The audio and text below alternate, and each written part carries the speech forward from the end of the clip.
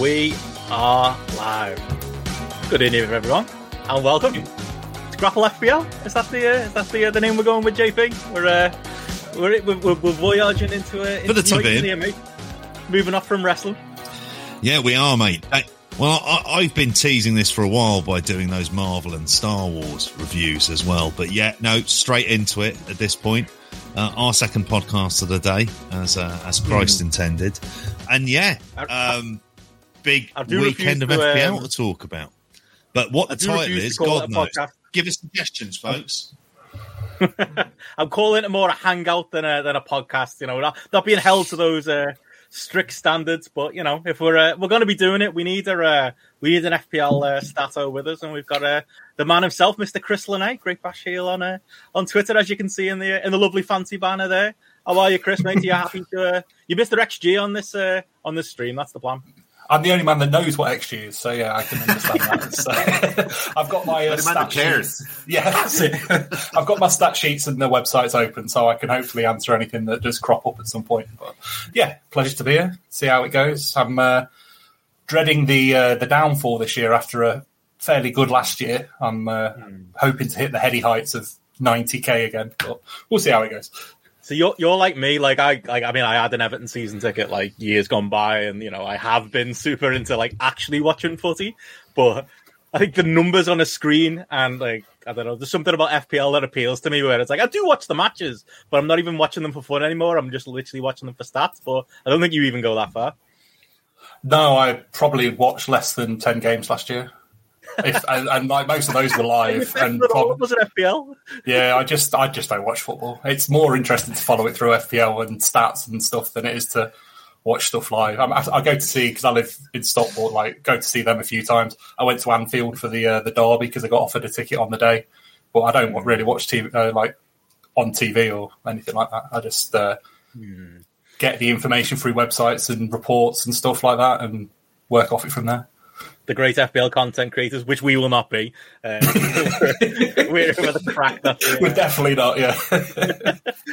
But yeah, Jamesy, obviously with us as well. If you're expecting any of those XG nonsense, it's not coming from me, I can tell you that.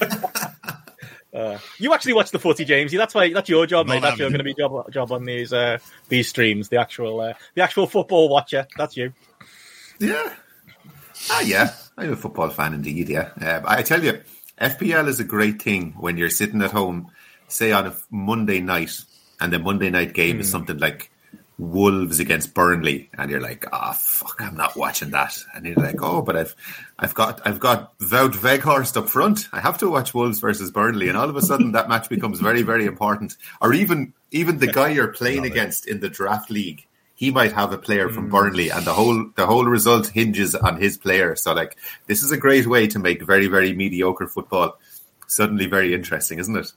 Oh yeah, definitely. And it was like you were with me, like during the height of the pandemic and stuff. Like how much was this just a lifeline? Footy in general, but FPL, like just as like a hobby to have, wasn't it? Right. And it was great the way they scheduled it in that no match was on concurrently. So literally there was matches all the time. Like even like there was random times like it'd be a Thursday and there'd be a 6 p.m. kickoff. It was brilliant. I kind of wish they kept a schedule like that. It was really good. I've one here for JP. Can you see my jersey, JP? I had to wear a jersey today. Has it? Tell the thousands of listeners what jersey I'm wearing. You're wearing a Waterford jersey there. The great man that you are. And I know there's big news in Waterford hurling today, but maybe one day we'll do we should be doing the hurling fantasy cast. You've got to pay for that, which on principle I don't really want to take part in. Does it really exist? We'll happily play a draft league for money. I'll DM you later about that, JP. Well, and also joining us, I say, you know, obviously JP, big Arsenal fan, James, the big United fan, Andy, Mr. Rochdale, you get to a game or two, so, you know, you're bringing the real life element to this too, not just me and Chris talking numbers on spreadsheets. Yeah, season ticket holder. Been watching him for about, bloody hell, 34 years now. I was there Tuesday night. We got a 2-0 win against Burton Albion in front of 1,600 diehards. Yeah, just great to see us get a victory. On the fantasy football front, bloody hell, I think I used to run a fantasy football league maybe for about 10 years running. So it wasn't through all like the FPL site. So we get it from the Daily Mirror. You know when you used to do the fantasy football in newspapers and have to call them up and what have you. So we used to take the league from the Daily Mirror, and it was like we started off like £1 a week, like everyone round work. And obviously there were people near like halfway through, like if they were near the bottom, they'd pull out straight away. But I think the biggest prize pot we had was about nearly £700 for winner. That's better than a kick in the teeth, isn't it? Yeah, but the actual point scoring I had to do myself. So I was there with score sheets every weekend. And if I missed it, I had a couple of people checking me marking at work. So if there was like a couple of points missed here and there I think even if like a goalkeeper scored, we wouldn't give points or anything, or there'd be uproar for a couple of days around the warehouse. Because I've not put a few points on. But yeah, no, thank God I'm out of that game, and it's all computerized online now. Oh yeah, I was just going to say I originally did one that was in the used to be in the Telegraph, and you used to have to send off your transfers in the post. And that used to be the big one. But like, there could be 3 days in between you sending the letter off and it getting there, and there's somebody gets injured in between. It's just it's such a nightmare of a time. But yeah. And what's it? Connor puts there. I bet if you won, you got a right hoo-ha handy. So with that, there was generally about 20 teams in, and there was me and another lad, Craig, who'd have like 5 teams each, but we'd pick them for different people. So like one season, I'd have the top 3, but none of them were actually my team. And the one year, one lad won £600 of it, and you know what I got out of it, winnings wise? Jack all. I give him evils for months. Yeah, we used to play it like me and my cousins would do the same thing. Like my cousin John would organise like the league, and he'd always win because he was the one who took it more seriously. And we'd accuse him of cheating because he was doing the points and stuff. But we'd do it based on like it'd be like the player points in the back pages of the Mirror or whatever. The more innocent days, Like I was the same as well. I played the ones in the papers that you could send off, but to me it was very much set and forget. You did your team at the start of the season, and then.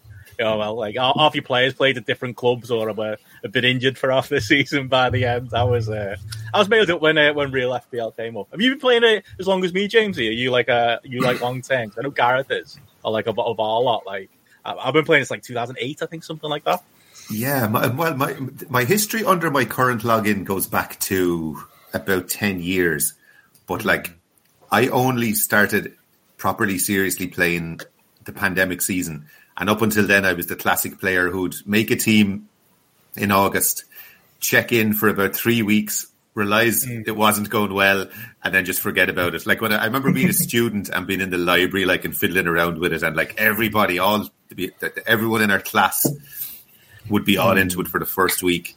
By about the 5th week, there was maybe one guy who was really good into it, miles ahead of everybody else, and then it was just like all my ranks there are like millions, and then suddenly started taking it seriously 2 years ago, and it gets a little bit better, yeah.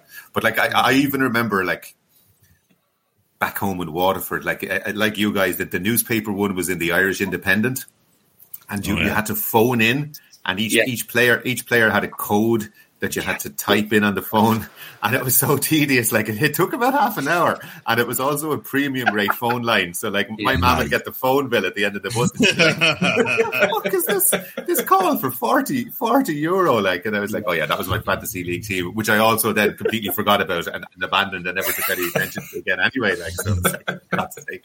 So yeah, I agree with you, Andy. The technology is great now just to have it all done for you. Yeah. Just speaking on those ghost ship teams that generally get called, last year there was somebody who didn't touch their team all year, and up to like the mid season they ended up in like the top 1,000. They just hadn't made a transfer all year. It was I don't know how it fell off. But somebody found it like when they were scrolling through, but yeah, it is possible to have a. James Justin's stuck into that team. That's what happened to me because I thought I was going to be a ghost ship because last year I was one of the people who got hacked. Luckily, I got dead lucky because I got hacked by it was those Hungarian hackers who were using one of the FPL sites to borrow. I think it was a hub, stealing their username and passwords and stung me for a week. But luckily, I got hacked the week I'd actually pulled the trigger on my wild card. So while I didn't end up with loads of minus points or anything like that, and damage was actually quite limited when I got my team back the next week. The team was nothing that I wanted, so I ended up spending 20 points on transfers. And I think Gareth worked out at the time if I'd have just left it, I'd have probably been 50,000 paces higher up by the end of the season. But I wanted my team to be my team, not some Hungarian hackers team. But I'm realising as I say this, it could have been much worse. No offence, Andy. I know. 890. I think about 890 points I got taken off me in the end. What an absolute shitter. Thank God they brought that to the two-way authentication in this season. Yeah. They've also a limit on how many points you can have in the negative on a certain week. I think you can only be 150 points, minus 150 points or something now. So it's clawable back if it does happen. Yeah, I think there's people out there, isn't there? You've always loved this, JP, that people can the people who have their own mini league. It's who can get the least points. So people are literally rather than trying to win FPL, they're trying to lose it. I love that. I tried. I was trying to put in a side that was just an all Irish squad in there, and to be honest, it couldn't be done when you're picking Dan Byrne from Newcastle simply based on a misspelling of his surname. Then you know that you're kind of done for, really. And then he was I'll put Troy Parrott in next day off to Preston on loan. I was of course, Jesus Christ. I put if it was 1994, you would have got a good team, JP. Oh, mate, it would have been half of Liverpool and Man U at that point in time. Mate, it would have been an awesome side. Dennis Irwin. Did you see that during? I don't know if you played it, Chris. During lockdown, when literally there was no Premier League either, and somebody had a game of champ. It was Fantasy Champman. I know Planet FPL were massively involved in that, where somebody was running a Champman save somewhere, and they were just playing off that. I don't know what year it was. It was the 90s. I think it was 94, 95, something like that. And people were picking all these great pickups. So I can't remember what year it was. Maybe it was a bit later. Cause I think I remember Bergkamp being in the league. Oh, it's probably 99, 2000s, probably that sort of era. But love that creativity. Keeps the community going. But yeah, it's been a lifeline for me. FPL the last couple of years or so, and it's one of them in a JP. The amount of times we've bored people on grapple shows where we've thought it's really interesting talking FPL, and we've definitely got our league on the FPL site pretty big these days. We've got a good chunk of listeners who are into the FPL talk, and there's definitely. Unfortunately, there's definitely people out there who are just why are these lads going on about? It's not even footy. They're talking about. Thank God for timestamps, folks. There's timestamps. Yeah.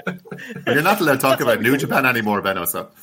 That's true. Yeah, we don't. Our day job is if anyone. Do you reckon there's anyone from the FPL community listening to this? Yeah, we're wrestling people. Sorry if some of these references go over people's heads.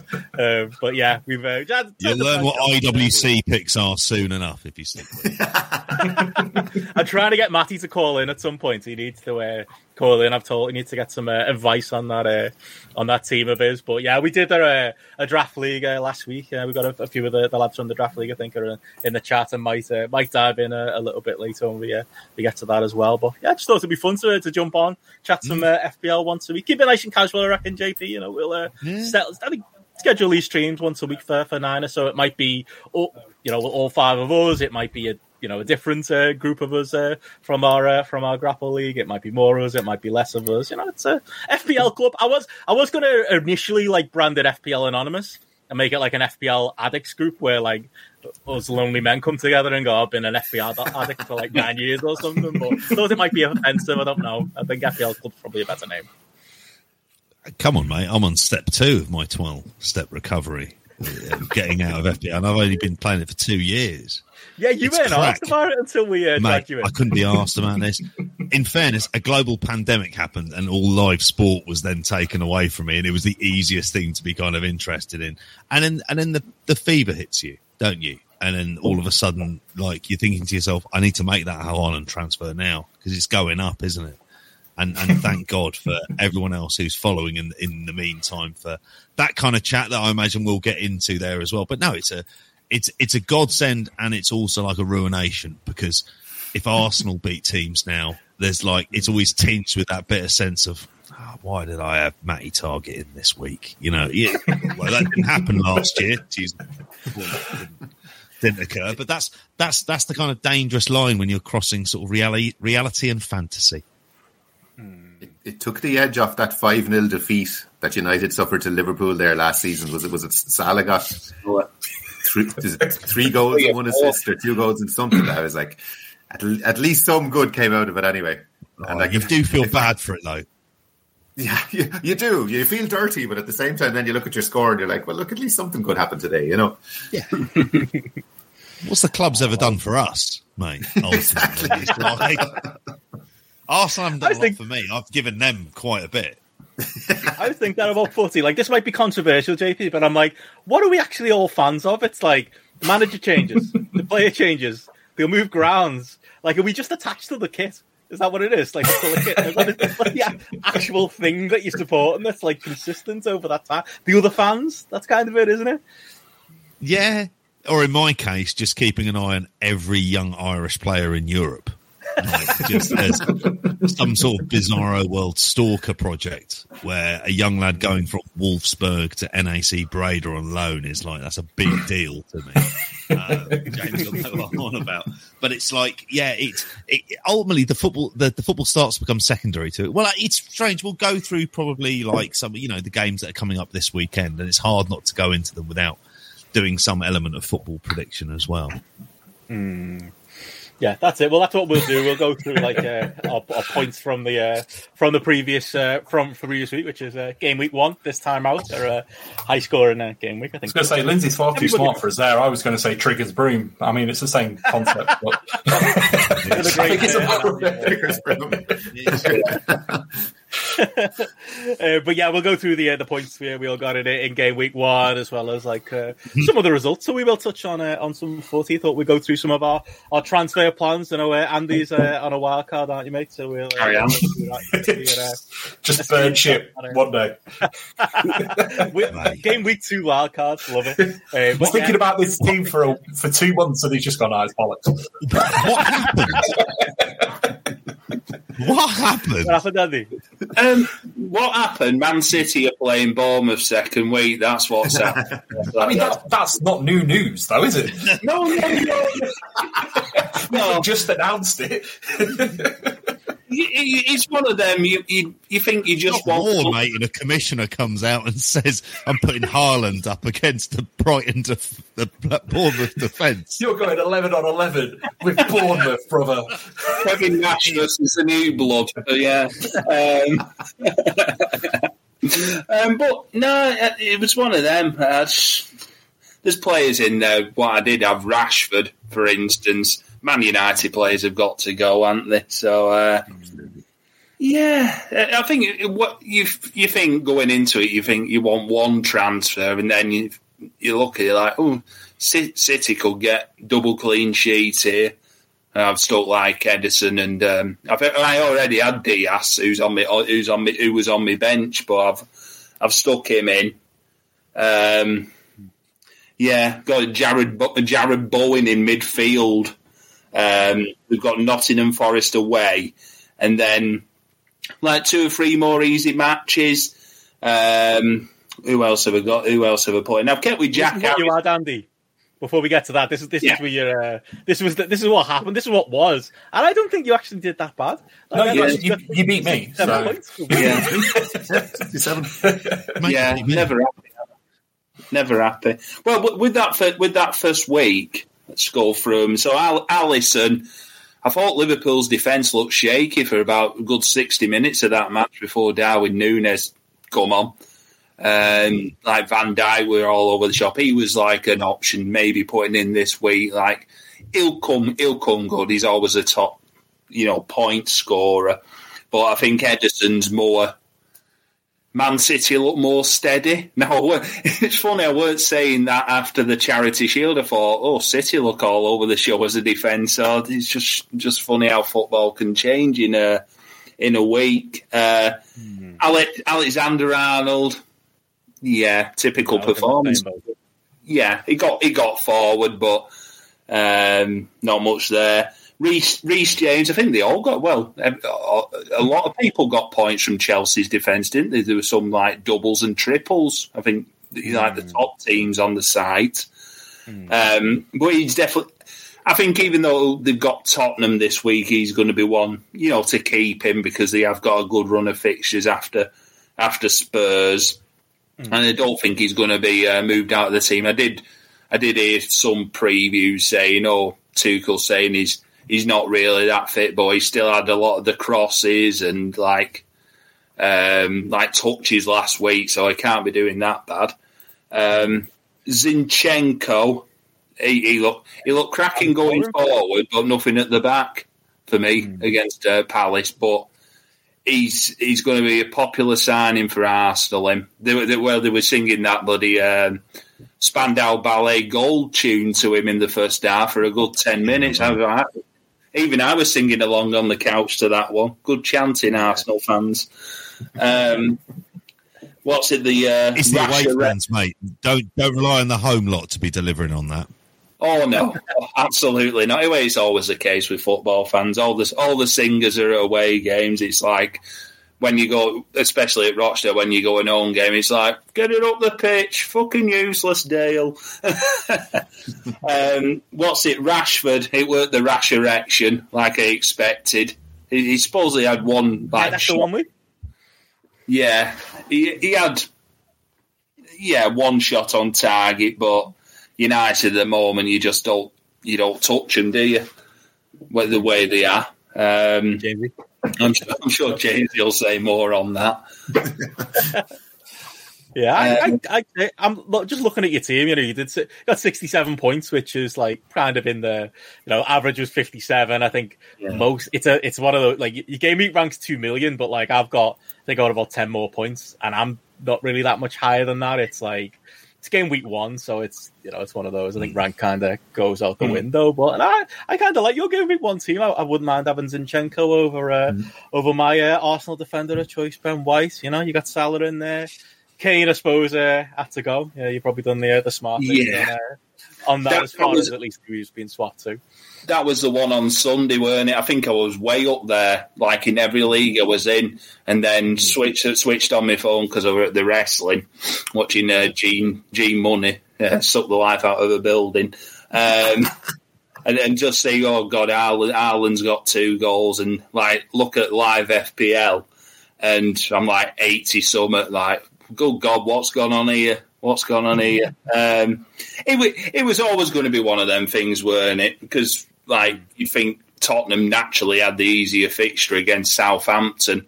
But when you see them all like 1-0 down, like, oh, God, what's going on here? And then all the next 4 scorers were all ones who you never would have expected in Mumford Sundays to score. But Kane's had that issue, like in the past, where he's a notoriously slow starter and don't score till September. But the last couple of seasons, he's been all right. Just say about Jack Harrison. I mentioned he's done well under this manager last few games. I think they said he scored 3 in the last 6, got a few assists. So he's a cheap one to keep in at 6 million at the moment. Salah, you know what you're getting, points. Dominic Solanke, I thought I've got to have something different, really. I didn't really fancy Mitrovic, like first game at season against Liverpool, and obviously he went and put 2 in the net. Solanke had scored plenty of goals in the Championship, like 27 goals, and he just signed a new contract. He'd be Bournemouth's main striker, and just didn't produce the goods. So I think I've got shut of him. Jesus. As soon as that first game finished, I think 600 managers just transferred him out straight away. But if they watch the game, he was like one of the best players on the park. Even like Jamie Carragher was going over the top about him, saying he just looks sharp. He's going to score quite a few goals, and maybe he's maybe should put one or two away. But with Arsenal, he's one with Arsenal's run of fixtures. You know, probably keep on the side of. I were tempted to go with Darwin Núñez, but because Liverpool have got Crystal Palace this weekend, who are generally a bit of a bogey side for Liverpool. It's maybe, I put on my notes, probably keeping to about week 4 or 5, when maybe thinking putting Darwin in for Jesus. Bench, though, it's pretty much the same. Elliott Ward, 4 million. Pereira, the IWC of Andreas and Nico Williams. I put that. I got rid of Solanke and put that Durfasoglu in for Brentford. He's 4.5 million. He looked like he got an assist last weekend, so might as well plonk him on the bench for now. But being contrarian there, Andy. A lot of talk about what if this team bangs in week 2. You know, maybe we can do a point comparison of your week 1 team and your week 2 team. I don't know. Would you have wildcarded out of that, Chris? What do you reckon? I don't think I would have, looking at that. I mean, the only 2 sticking points for me are 3 consistent strikers, where I just don't think you get enough returns from strikers to warrant playing 3 consistently. Because like a midfielder or a defender having an average game will get more points than a striker having an average game. The other bit would be the lack of an 8 million midfielder for the movability around that price point. But the rest of it seems perfectly fine. I wouldn't have moved out of that. I don't think. I think the Harrison one was a good pick. I wasn't really expecting him to do much. Diaz as number 3 on your bench is a very odd call. Yeah, that was last week, Chris. That one was he playing when he was? All right, okay. Yeah, it was one of them. I wanted to fit more of in midfield and attacking than that because I thought, Man City against West Ham, probably a tough game for City, so that's why I kept with just 3 at the back, where I thought, they'll get like clean sheet. I mean, I'd have had him as number 1 on your bench though, over like Williams, but like even if you weren't playing him, sort of thing. But I mean, I wouldn't have gone out of that. I don't think it would have been a bad team going into week 2. You could have just transferred Kane to Haaland and then just moved on from there. That's what I would have done. I mean, that's what I've done this week. Yeah, I think that was the initial night one, Chris. I did it. I think I did it about 6 p.m. on Sunday. As soon as because I've got the Fantasy Football Fix app on my phone. As soon as it started going to like 80% price rise, this is going to happen tonight. I was like, I'll get it done now. I did. I mean, I had 0.5 in the bank anyway because I only did 99.5 on my team, so I would have been able to make the change either way. But might as well beat the price rise before it happens. But yeah, I don't see the need to transfer out because I'm actually thinking of moving Saka down to Martinelli as a long-term kind of plan in my team. So I think Martinelli and Saka will probably get a similar amount of points, it looks like. And obviously with Martinelli being a lower price point, it'll be beneficial to use that money elsewhere. But then the thing is, with Tierney coming back, does that move Zinchenko forward down the left, which then means Zinchenko and Martinelli share that time in that spot? So it's a couple of weeks to figure out what's going on with the Arsenal, but I'll probably have a wild card to use by the time that's kind of the dust has settled there. I think one of the issues I had, Chris, like using my wild card this week, because I tried to find a way of sticking De Bruyne in, because he generally does well at home games for City, and it was ending up like with £4 million defenders here, like Patterson, Everton, and Foul for West Ham, and I found myself like looking at it and thinking, what would I do for like week 3 and week 4? Because I'd be stuck with these £4 million defenders, and there wasn't much room for manoeuvre. Maybe I've like Foden in there, but you can't trust whether he's going to be playing over Mahrez or Grealish. I know he played the first game, so I just think I went for a solid team that, like putting Bowen in against Notts Forest, which I think he should get some points and shots there. I can see that. It just feels like you're not going to be able to do this every week and change the whole team. So if you're targeting teams that are your players that are going to do well in week 2, are they going to do well for the remainder now? Because you've got to go all the way through till the break, until the World Cup break now, without being able to make a mass edit to your team. Yeah, I think though with the team I have got, I will keep it easily up until the end of August. So like week 4, week 5. So I don't think there's much room where I will make a transfer. Maybe one I'm keeping my eye out on's Wilfred Zaha from Crystal Palace. When they get the better games in about week 4, week 5, he's maybe one to take out for Harrison or Bowen. But you know what, them two might be doing very well. Others I looked at was Cornet for West Ham, who was excellent at Burnley. Probably one of the best players I saw live last season for Burnley, up against Rochdale in the League Cup. He was just rapid. But it's whether he'll get, a lot of first-team opportunity with Burnley. And another one I've spotted, he's back on the 20th of August for Brentford, Sergi Canos, who's an attacking midfielder down as a defender. He might be one to put in your team in about 4 or 5 weeks' time. One to keep an eye out on. What do you reckon on it in the ejector for Rashford there, Jamesy? United players out? Is that a good rule of thumb going forward?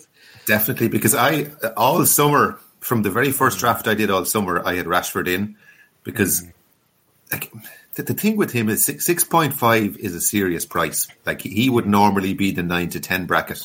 And if you look back at his goals and assists for not last season, but the 2 seasons before, he's something like 30, 35 goals plus assists in both of those seasons. So he's a high scoring player. And then in my final few drafts, I just got cold feet, and I thought, I don't know what way this Ten Hag reign is going to start. They had some sticky fixtures. The first 5 for United are sticky enough. Like there's the Brighton game, there's Liverpool in game week 3, and I thought, you know what, I'll keep an eye on Rashford. If he gets a couple of returns in the first few weeks, he's one you can bring in easily because he's at a good price. But like, Jesus Christ, after watching that game on Sunday, I wouldn't go near any of them, to be honest. The defenders, you're not going to get clean sheets. The attack looks like a bit of a mess. The midfield was never any good. So, for me, big pass. There's so much other value. There's so much other value in other teams that there's no point in taking a chance on United yet. I do think they will improve, because I do think it's the first time in years that they actually have a proper coach actually working with them on the training pitch week in, week out. So I do think things will get better from that point of view, but definitely a wait and see for sure. I say that's a big note on your team, James. You got the same points as Andy game week 1 out, 67 all out, no United players in sight. Smart man. Yeah, no, I'm glad I got cold feet on Rashford. What I was surprised by, because I got 67 and I was pretty chuffed with myself. And I went onto the website. I was thinking maybe I'll be like 400k, 500k. I was like, Jesus, tough year this year. Like 1.9 million after what I thought was a very solid start. Like I wonder, is it that so many more people are so tuned in now? There's so many podcasts, there's so many content creators. There is definitely more of a template now like that it's going to be harder than ever to kind of rank highly, I think. Yeah, I think especially Salah and Haaland both banging will have helped, because I always kind of hate the term casual fan, but people that just kind of put a team together, I guess, you'd naturally lean towards having at least Salah or Haaland in the team, if not both. And then, so that's instantly 44 points for your team, and then the rest only have to do kind of well. And I mean, we discussed last week, it's easy to put a lot of the premium defenders in your team. So even if you just go for a big name in each position, you've got, probably Reece James or whomever, and then Salah, and then Haaland, you're already on 50 odd points, and then you only need to make all the rest elsewhere, I suppose. Well, going through your team, Jamesy. Do you want to run us through how your game week went, mate, overall? Yeah, so it's I suppose it's in inverted, to use an IWC bit of terminology, it is a fairly template team, I suppose. A late move I made on Friday. I had Perisic in my team actually, and then the news came out from a pretty reliable Spurs source that neither he nor Doherty were going to start the game. So I switched out Perisic and brought in Trippier instead, which paid off great in the end. So it's like a clean sheet and a bonus point from himself.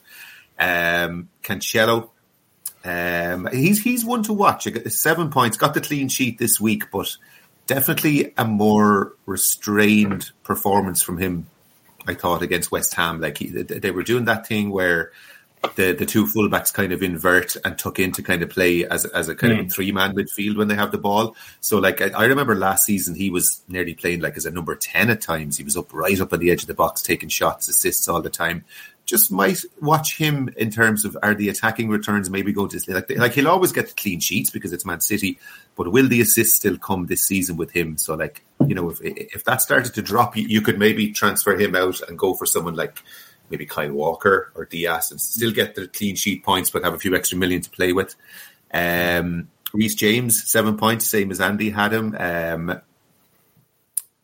I thought Chelsea looked solid, but there's something to watch with Reece James as well. There's a little bit of talk that maybe they're playing Spurs at the weekend.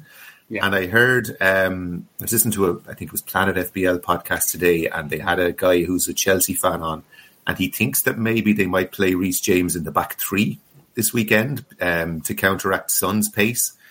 And if that becomes a regular thing, then again, you don't have him bombing down the wing anymore. I really wanted to get Chilwell, actually. All summer I wanted Chilwell, and it was only kind of these injury problems that kind of held me back from getting him. Something to watch with him. Matty Cash, 1 point. Villa did not, I thought for sure Villa would beat Bournemouth and probably get a clean sheet there. That was a bit of a disappointment. The Trent 1 pointer, he's one that you'd be kind of banking on again. A newly promoted team in the first game, thought that he'd do a little bit better. Ramsdale, I was happy with Ramsdale because I think goalkeeper was a really kind of a difficult one. I didn't kind of racked my brains all summer. I was 4.5. Will I go for one of the premium ones? I thought the 5.5 was still a little bit too much to spend on a goalkeeper. So at the end, I thought Ramsdale was kind of the safe bet. Arsenal have the best fixtures, I think, in the first 8, if you look at how they kind of plan out in terms of quality and that kind of thing. So, got the clean sheet there. Then Salah, captain, the obvious one. It's a bit of a kind of a bittersweet one, isn't it? When you have Salah and he goes off and he gets a big score, and it's a bit great, but that's not going to get me. It's not going to bring me up anywhere because everybody has him. If anything, it might bring you down if he does well. You know what I mean? So, and he didn't even play that well this week. I didn't think it was not a jammy 12-pointer, but it wasn't a classic Salah. Oh, great! I'm really confident that the few naysayers that are out there about him, at the tail end of that last season, and a lot of people going without Salah in general. Going forward, that's a crazy plan by anyone's, but I don't know. It wasn't it's still Mo Salah, isn't it? So I'm sure he's going to be absolutely fine, but wasn't a classic Salah performance for those 12 points. And that's why he's such a great asset, because he can be crap and still he can get a penalty or he can nick an assist. But one thing I always noticed about Salah is that I always found he played better for Liverpool when Mane wasn't in the team. And the fact that they don't have Mane at all anymore, I think, if anything, he's going to be more their talisman.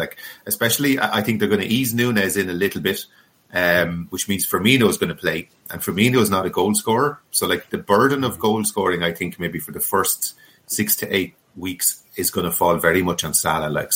If I didn't have him, the main reason I went with him is I just could not even think about the stress of not having him and having to watch Liverpool every week in hoping that he wouldn't return, and knowing in my heart of hearts that he's probably going to return. Luis Diaz is the one in my team that I'm still iffy about, and I look back and I'm not. I wonder, should I have put Saka in instead because he was the same price? Diaz is a brilliant player, as in footballer, and he's a great player to watch. but I don't think it's established yet that he's a great FPL asset. I think there's a difference between being a really good player and being a really good FPL asset. Like he could terrorise a fullback for an entire game, but not get a goal or an assist, and you could come away from the match saying, "God, he was man of the match." But in FPL, it could be a 2-pointer, you know. So that I got to leave him in there for a while. But he's one I'm still a little bit iffy on. Martinelli.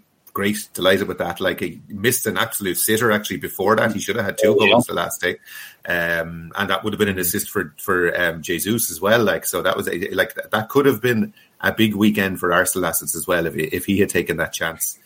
Kane was the disappointment. Like again, I had Haaland in my team for most of the summer, and then, you almost talked me into Kane as well, Jamesy. I did. Sorry about that. It's all right. It worked out okay. Yeah, And like my plan then was, I saw that they were playing Southampton at home, and I said, surely that's a good opportunity for him to go off. And like, if somebody said to you, Spurs are going to score 4 goals at the weekend, you'd surely think Kane would be in there with some kind of a return, whether it be at least 1 goal or an assist. So like, and my plan was always. Sorry, Chris, go on. Yeah, I was just going to say, I think I read somewhere that it's the first time that Spurs have scored 4. When Kane and Son have been in the team, and neither of them got a goal or an assist. Like, you know, it's a very rare occurrence that neither of them return on that sort of thing.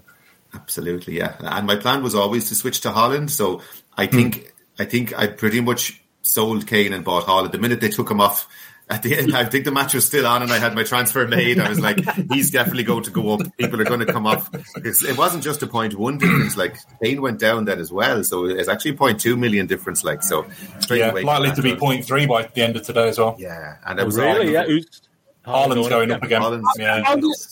Chris, how did they come to that, conclusion? Like to do a double price drop in a week. Is it just because the amount of people who've transferred them in, or? Yeah, so FPL have never officially released how they decide prices, but FPL Fix, which is like an app you can have in the website, they basically crack the algorithm, and so they can fairly closely guess when a change is going to happen, and it's based on how many people have the person at the start of the week, and then how many people are bringing them in and taking them out, sort of thing, and it levies as a percentage point. It's kind of like I guess the stock market, isn't it? More people are buying it shortens the price, and the more people are selling it, widens it, or whatever. So similar sort of concept to that, but yeah, just a lot of people a huge amount of people must have been bringing them in to have a double in 1 week. That doesn't happen very often. I can't remember. It might have happened once with Ronaldo, maybe a couple of seasons ago, but I don't remember it happening too often, because generally the players that are going to consistently return, or enough people have them so that it doesn't affect it. But I guess with Kane and Haaland being the same price point, the switch is so easy that so many people are doing it that it's affected things. I think it's limited to 0.3 in a week as well. An asset can't go up by any more than 0.3 in a single week. Right.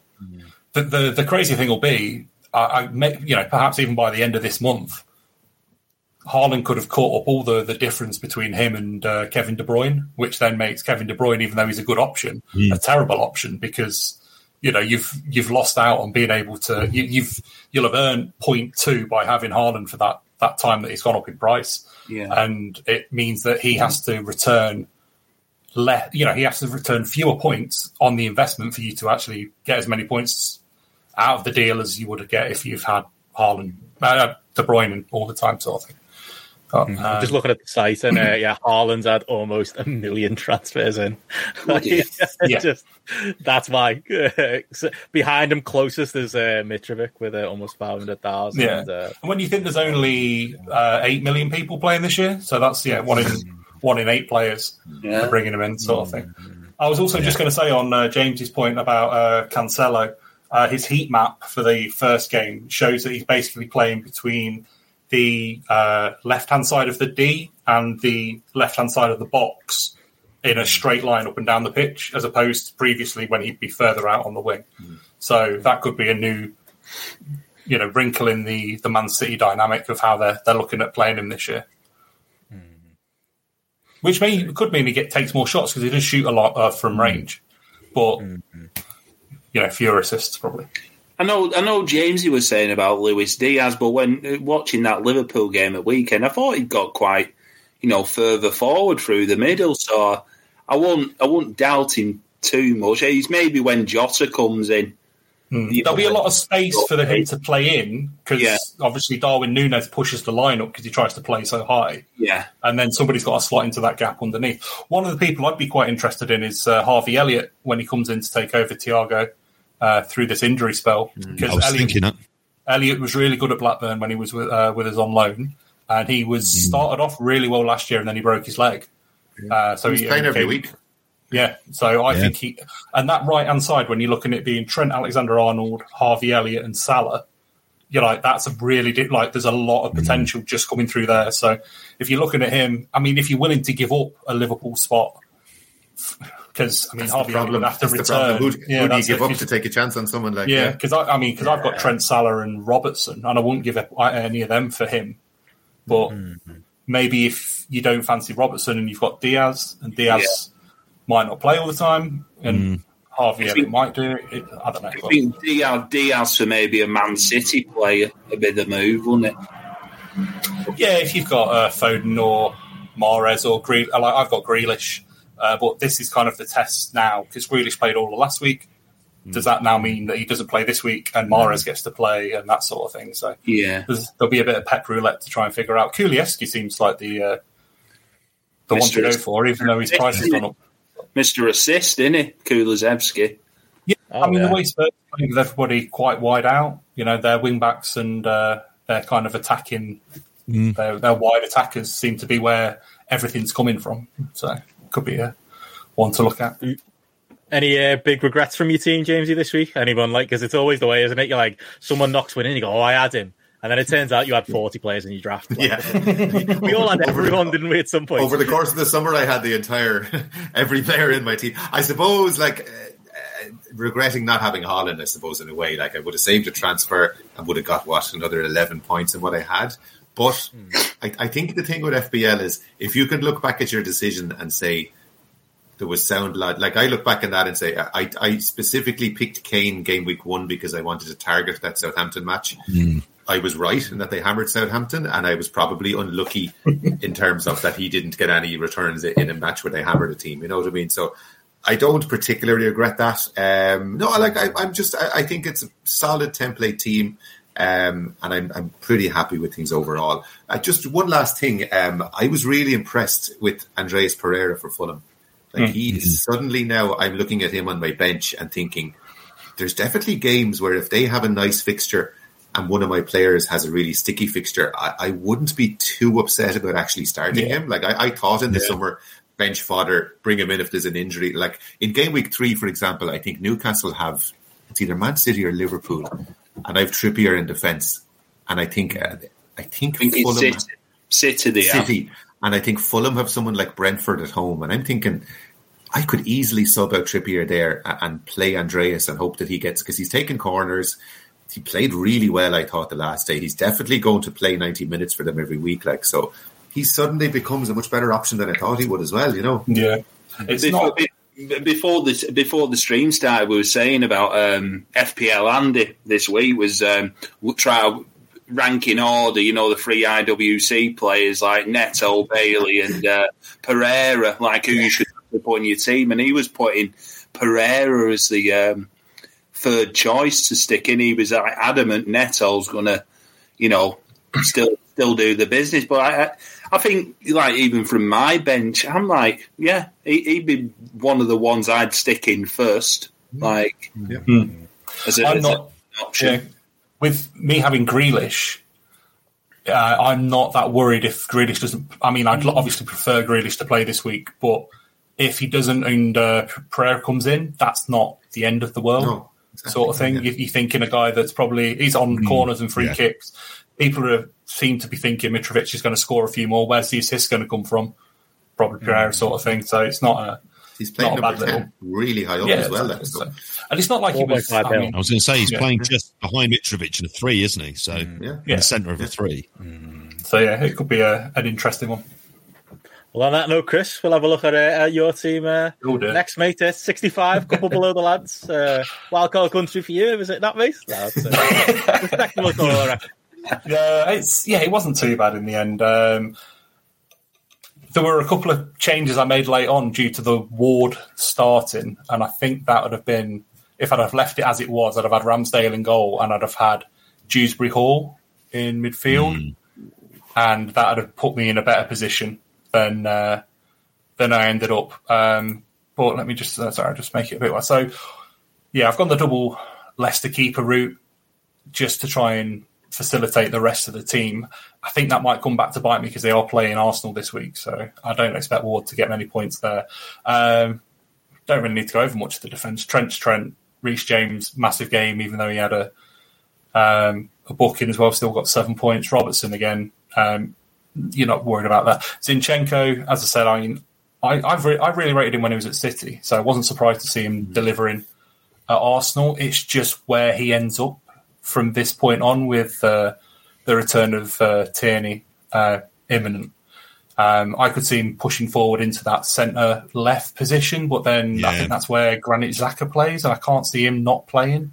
It's whether or not they rotate Xhaka to the base of midfield. Do they move part? Yeah. Depends who you move around. I mean, Partey, obviously the ideal would Odegaard be that they get rid of Partey. That would be the obvious one for numerous reasons. But so we'll see where Zinchenko goes. But I am kind of thinking I'll probably wild card week 5 or 6. So we'll see where that goes with that. Walker is, as James was alluding to a little earlier, is the easiest way into like the Man City defence. Yeah. So you're always kind of going to get the 6. He's not going to get you many returns, but I'm perfectly fine with that. Grealish is my kind of roll of the dice. I think he'll have a big year. I think he played the full 90 in that games. So I kind of need to see what happens with the next one. Salah, that's fine. Saka was, when I had the team initially with Ramsdale in goal, Saka was Martinelli, and then Grealish. I think Grealish might have been Dewsbury Hall, or Saka was Dewsbury Hall, sort of thing. But Saka is the 8 million I'm perfectly fine with. Jesus should have got more than 2 points, and he'll definitely get more than 2 points moving forward. Kane's now Haaland. I think it was a good shot, having Kane first and then moving it over. No real regrets in taking that shot. I mean, even though, it cost you, 16, 18 points or whatever it was. So obviously put yourself in a hole there. But as I say, like Kane not getting a return out of 4 goals is unprecedented, really. The bench is just fodder, really, for the most part. I'm happy with it going into week 2. The only one, as I say, Ward, I'm kind of a little wary of, but if Arsenal score, it's most likely to come through Zinchenko, Saka or Jesus, so it'll balance itself out in favour of the attackers. Not even a balance, really. You have the game of his life, mate. This is the way that it works with Arsenal. That's it. We're all forgetting this. Hypothetical Arsenal are European champions. I've been down this road many a times. Real Arsenal is real Arsenal. Yeah, I mean, I've been watching that Arsenal doc. I watched all 6 episodes of the Arsenal documentary today. So I've definitely seen the ups and the downs of last season. I'm saving it for a big binge watch. I'm worried. Yeah. I'm worried. I just had it on in the background today. It's obviously you take it with a pinch of salt, given they all know that there's the cameras in every room and that sort of thing. But I think Ramsdale comes across really well, and Nuno Tavares comes across really well. It's a good documentary. Everybody else, I think, has really good weeks, as long as they all play, sort of thing. Everybody's at home. They're against weaker opposition. I mean, the Chelsea Spurs game is probably evenish, isn't it? But you expect Reece James to perform. Going into week 2, pretty happy with that. As I say, probably looking at wildcard in a few weeks, given that we've got the extra one.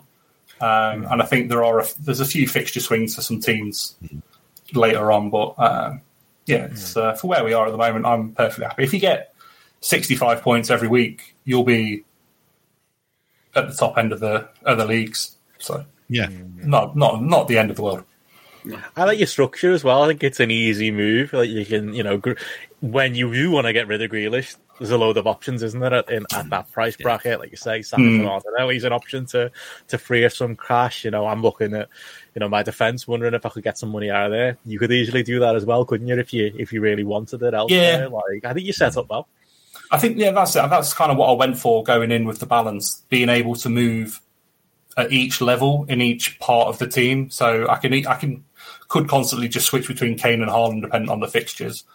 If Jesus gets injured, I can always transfer to a different striker of that sort of level, or just dump that position completely and put it back into midfield, sort of thing. So, it's not too bad.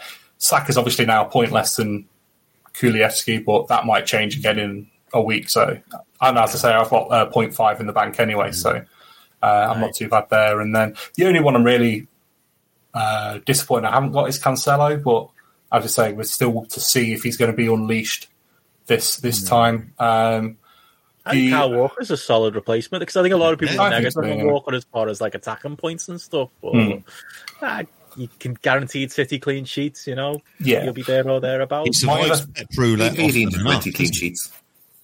Yeah. My other thing is, like, if Zinchenko doesn't play, I could obviously move to Tierney or maybe Cucurella at Chelsea, who's the same sort of price. My thing is, I generally don't go for teams that aren't in the top 6, so I'm not going to move to Kieran Trippier or somebody like that, or a Wolves player or that sort of thing in a defender. I'll stick with a big hitter because you're more likely to get your clean sheet bonuses there. I'd have thought. The other thing I've kind of thought is Gundogan has been given the captaincy at Man City, which makes me think, is he going to play more like a consistently playing role at City?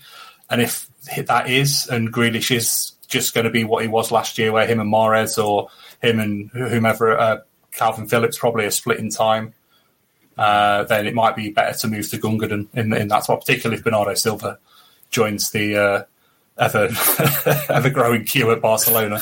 What is going on over there? They've got no money and they're still buying players. What are they doing? Yeah, well, they're apparently about to release Christensen and Kepi, who they've only just signed because they can't register them. So it's mental. We'll see. It's absolutely mental. Okay. Yeah, Rafinha will be back in the Prem in like a month.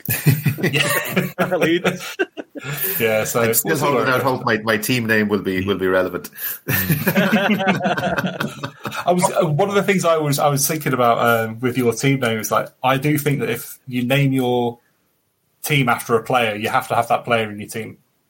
So, I have to buy a United player. Well, they might go to Chelsea. Not that we're FPL experts. Chelsea, so.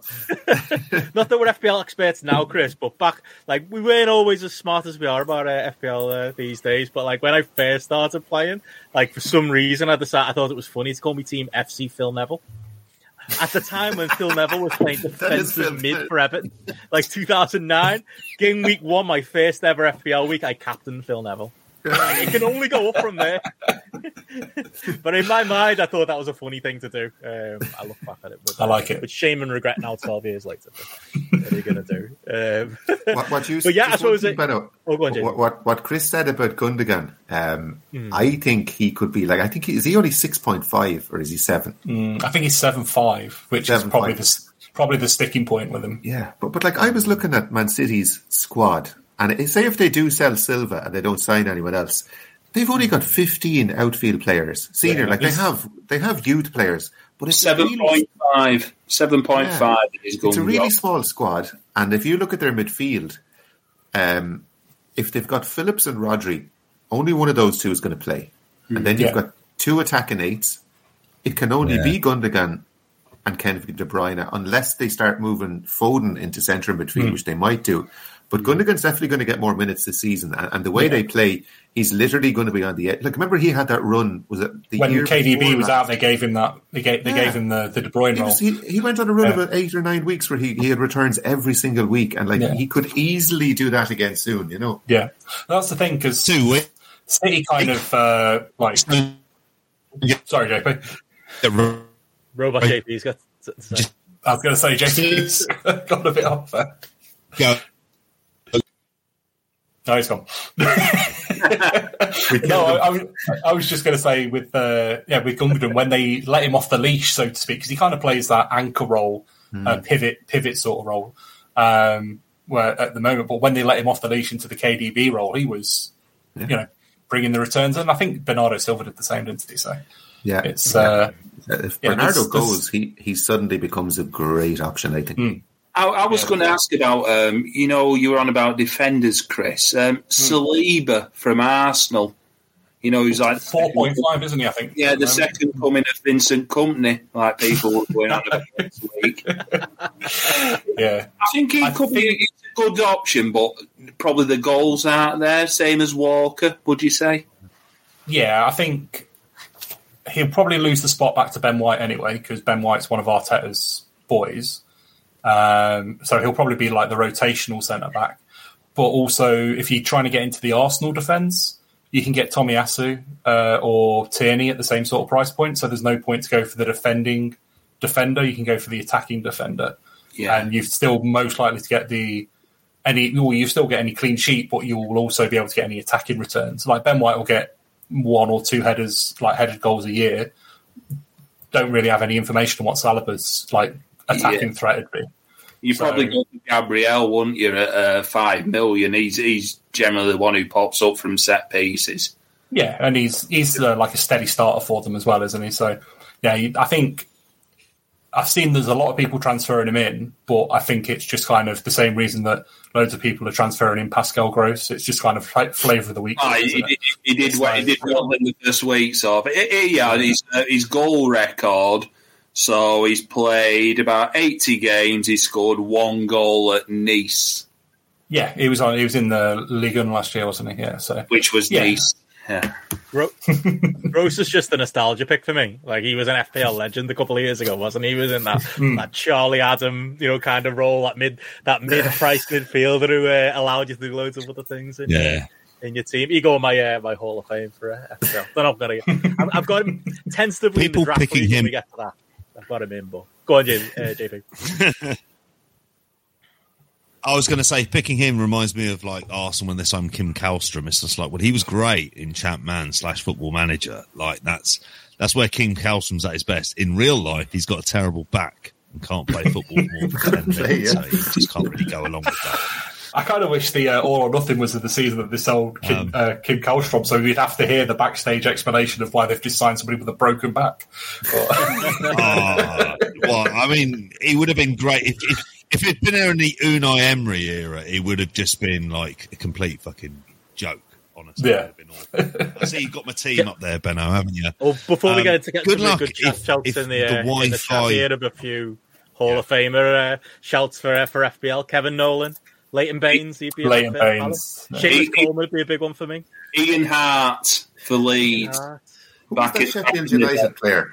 That was 4 point. He was 4 million. Oh, Lundstrom, John Lundstrom. Lundstrom, yeah. Lundstrom. He was about 5.5 million by the end of the season. He started at 4.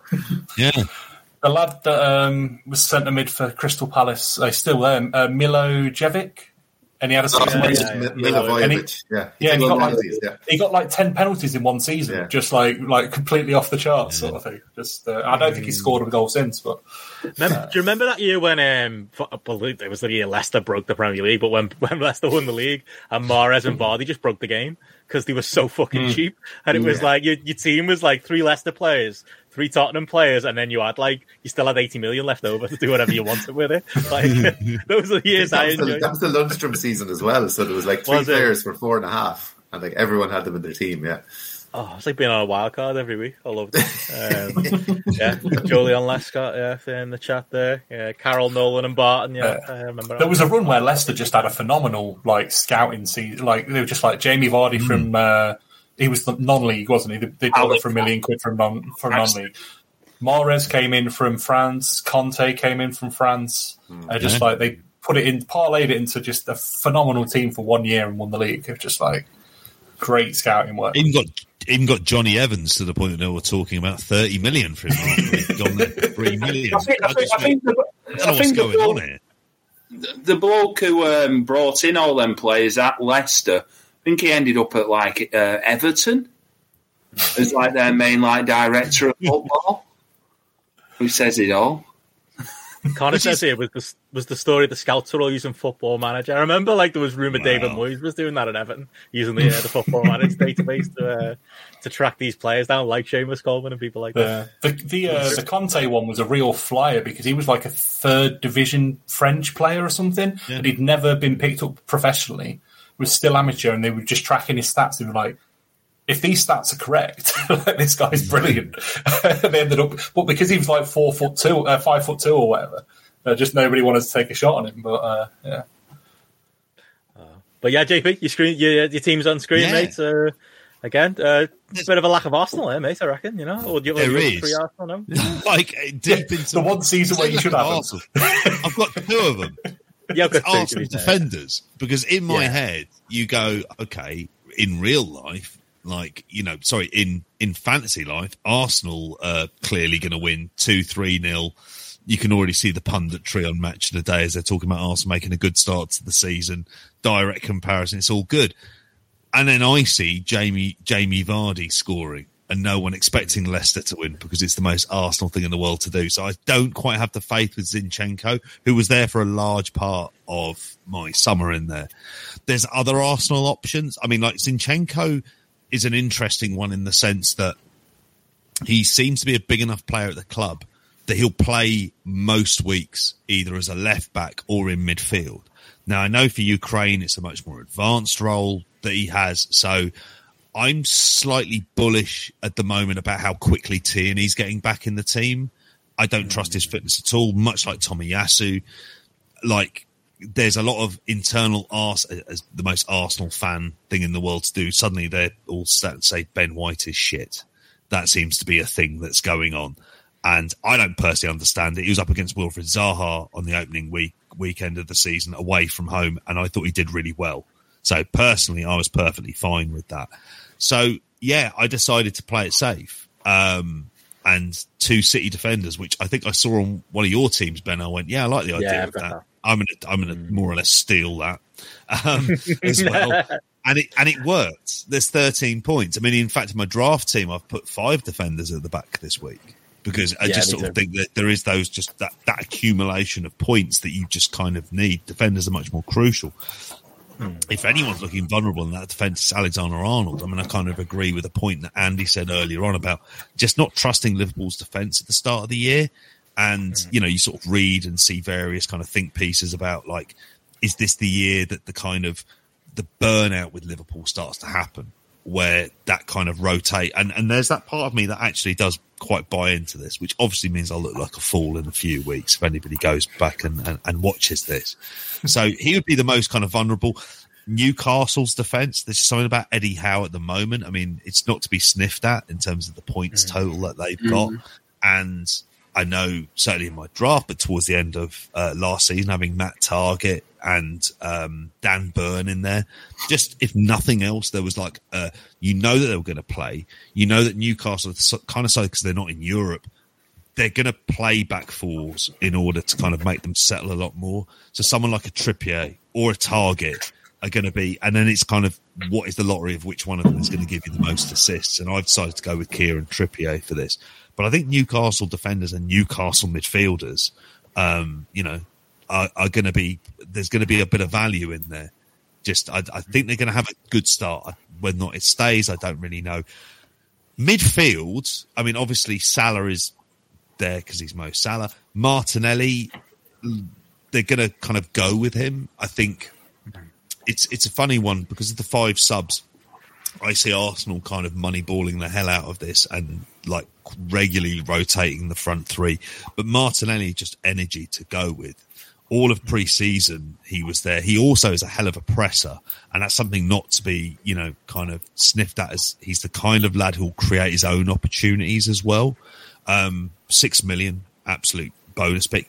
Mount and Coutinho, which may sound looks a bit daft this week, and why I haven't rotated them, because obviously Harry Kane isn't there anymore. And as an Arsenal fan, I shed 0 tears. I used the same sensible logic. Jamesy and Chris were speaking about it, why would you go with a Kane? Well, they're playing Southampton, but it never happened.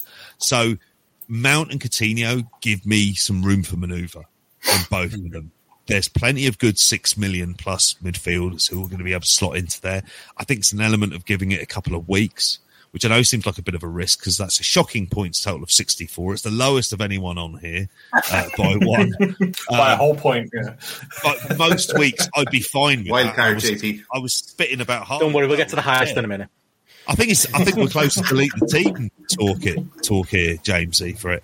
I mean, the bench is pure IWC, but I just don't trust. I don't trust Danny Ward in goal at all. I don't trust Leicester in goal.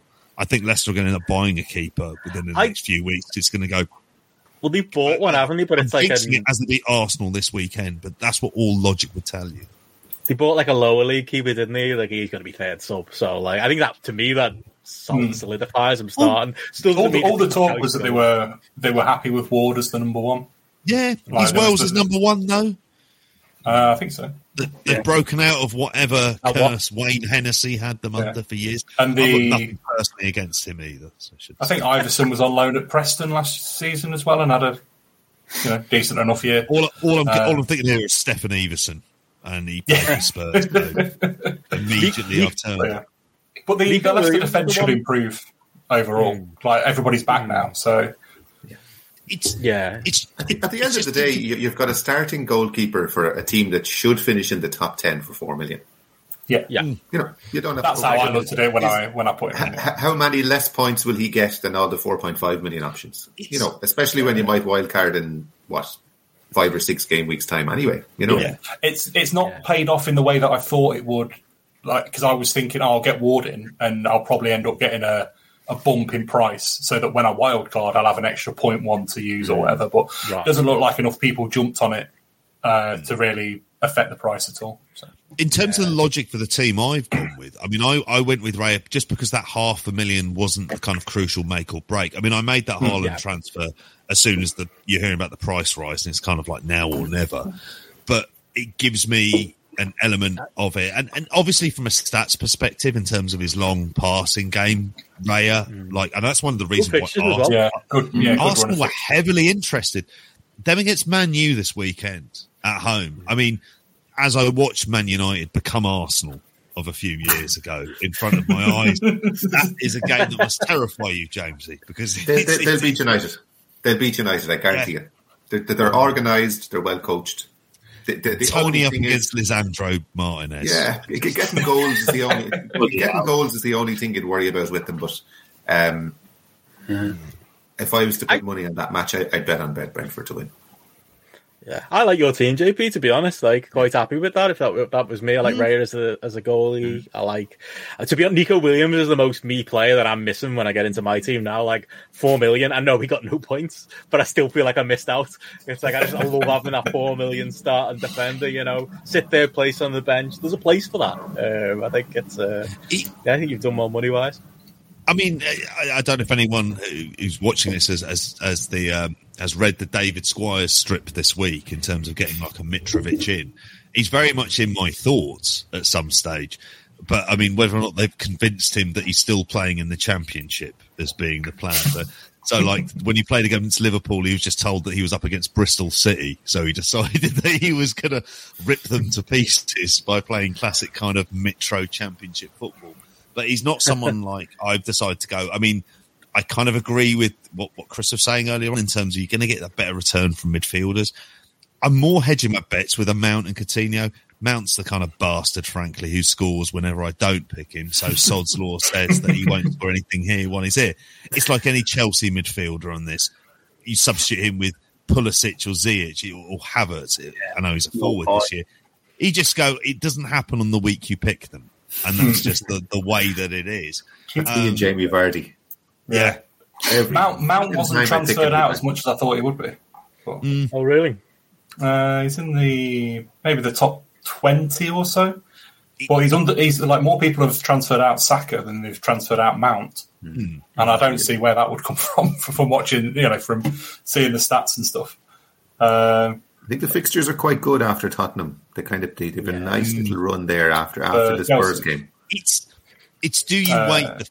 I mean, Chris, you mentioned about playing a wild card and kind of, game week 5 and 6. I think there's that element where I'm more trying to see it, and this is probably it. This is where I get sidetracked as an FPL player. There's that part of me that wants to not use a wild card for as long as humanly possible because to try and get away with it. And I think that's why to use it. Like last game, I haven't used it before. It leaves me. I'll use it then. Yeah. So you may as well use it by to Aronson at Leeds, and I decide I have to have him in there because he's the next big thing. Then I know I can ship off old Coutinho without any guilt whatsoever, and know I've got a few quid to kind of play with. But 60. I mean, the obvious thing was the Haaland one, and he just because if you're Roy Keane, you're worried. Put it that way. Because old Alfie Inger has got his revenge in an ultimate way by singing his uber hard done round. I know Roy's got a Paw Patrol outfit that he could certainly use to maintain some of the blows, but I don't know if he'll be able to handle that. It'll be fascinating. I'm really hoping to God. I mean, again, that's it. It's the punditry that will go alongside it for me this season. It's Roy commenting on Erling Haaland is something for me. I want to see the bitterness and resentment because that's the Roy I love. Roy Keane must be really bitter that he hasn't actually had a son that's made it a good level in football, so that they can continue this rivalry. El Hijio Roy Keane versus Haaland Jr. or whatever. He has 5 kids, doesn't he? So he famously has all of them tattooed on his arm, but he doesn't have his wife's Teresa's name tattooed on there because he said that he goes, well, they're my kids forever. I don't know if you'll always be around. Which is, I mean, that's probably as sensual and romantic as Roy Keane ever gets. Really. Let's face it. That's pillow talk for Roy. Yeah. I want to see him in Big Dunk to do some TV punditry together. That's what we need this season. Just touching back on the Chelsea fixtures, so they've got Tottenham at home, Leeds away, Leicester at home, Southampton away, West Ham at home, and then Fulham away, which isn't a bad run for that. That's very nice. Get that Spurs game out of the way and then... Yeah, exactly. You could easily look at keeping him. And then it's Liverpool week 8, so if you wildcarded after week 7, you could get rid of any Chelsea players sort of thing. Yeah. Well, I don't want to brag, lads, but I've thrown my team up on the screen. Just saying, crack the top million, in the 70s. Most pleased here, lads. It's all over. Let's end the season now. You've won. You can cancel the league. Still 30th in the Grapple League, though. That's the level of competition this year. It's tough, but happy to crack the top million. 73 points overall. Built off that. I mean, you lads have touched on most of the players so far. Built off the back of Haaland. It'll shock nobody, especially Matty, to know never seen him kick a ball before he joined the Premier League. So me going with Haaland, it'll be pain to Matty's ears. That, but Matty's bald head looking down on the camera, shaking his head into his. I wasn't going to go with him as well. I was convinced. I was like, he's going to be. I didn't think he'd necessarily be Timo Werner, but it was like, you never know. And I was set to gamble against him and think it might take a while. We'll see what happens. I did watch the Charity Shield and kind of thought, maybe like this bandwagon everyone's going with, and it worked out balanced. Like that week, that day that we all, we found out about Kasper Schmeichel leaving Leicester and realised, and this is music to my ears. 2 4 million goalies was something I was never going to pass up on. As soon as I could do that, that was the moment it was like, well, I'm going Threemium, I'm going Salah, I'm going Son. And I would have gone Kane as well, but it just felt like I'll hedge me bets, I'll bring in Haaland, I'll do that. If you've got Son, you don't need Kane, really, do you? I guess that's kind of... It's one of them, though. If one of them bangs, the other bangs, so there's... It's that kind of balance, but I am more. I'd rather spread me chips than go all in on Spurs. So that's literally, I can't take a huge amount of credit for it, other than the hive mind of all of the FPL in the nose. We're going for Haaland. So he ended up in my team. Didn't captain him though. Went with the Salah captain for a solid 24 points. Martinelli, I was proud of. James, knows this. I was fighting the just in general, and JP knows, I'm not, Arsenal have been my bogey team as far as FPL goes, and I know I've got 2 other players there. But just something about Jesus up front didn't smell right for me. Like, it was just like, I was trying to make it work money-wise to keep him in. I was like, I literally just got him because everyone else has got him, because he had that stupid 75% ownership. I started to think, really, can I not get Martinelli for a couple of million cheaper, and that'll cover me for Arsenal? Bit of a gamble, but it paid off. I guess we'll see in the weeks coming, as Andy said earlier. Eye test wise, Jesus did look good in that game. But yeah, other than that, the disappointed in the double Liverpool defence going badly, but I'm sure over the season Trent and Robbo are gonna come for good for me. If they don't, there's money there, especially with potentially Robbo for me to strip away. Bailey is the IWC pick, not necessarily because I thought he'd do well, more because he was a cheap player that I could slot in at that 5 million. I was going to say if you didn't watch FPL content, I don't think there's a chance you'd pick Bailey at that price point.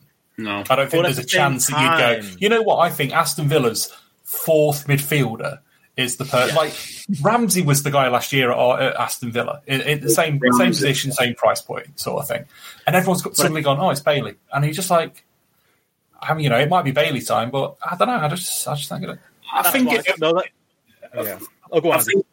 I think because he scored like 3 or 4 goals in pre-season, it always clouds people's judgment. Like, oh, he looks a player on fire, and he's going to go into the Premier League season like that. But I think similar like price as Bailey's Dewsbury Hall, who Chris had in up until the end of last week, up until the deadline, and he scored. I think he's definitely one who's.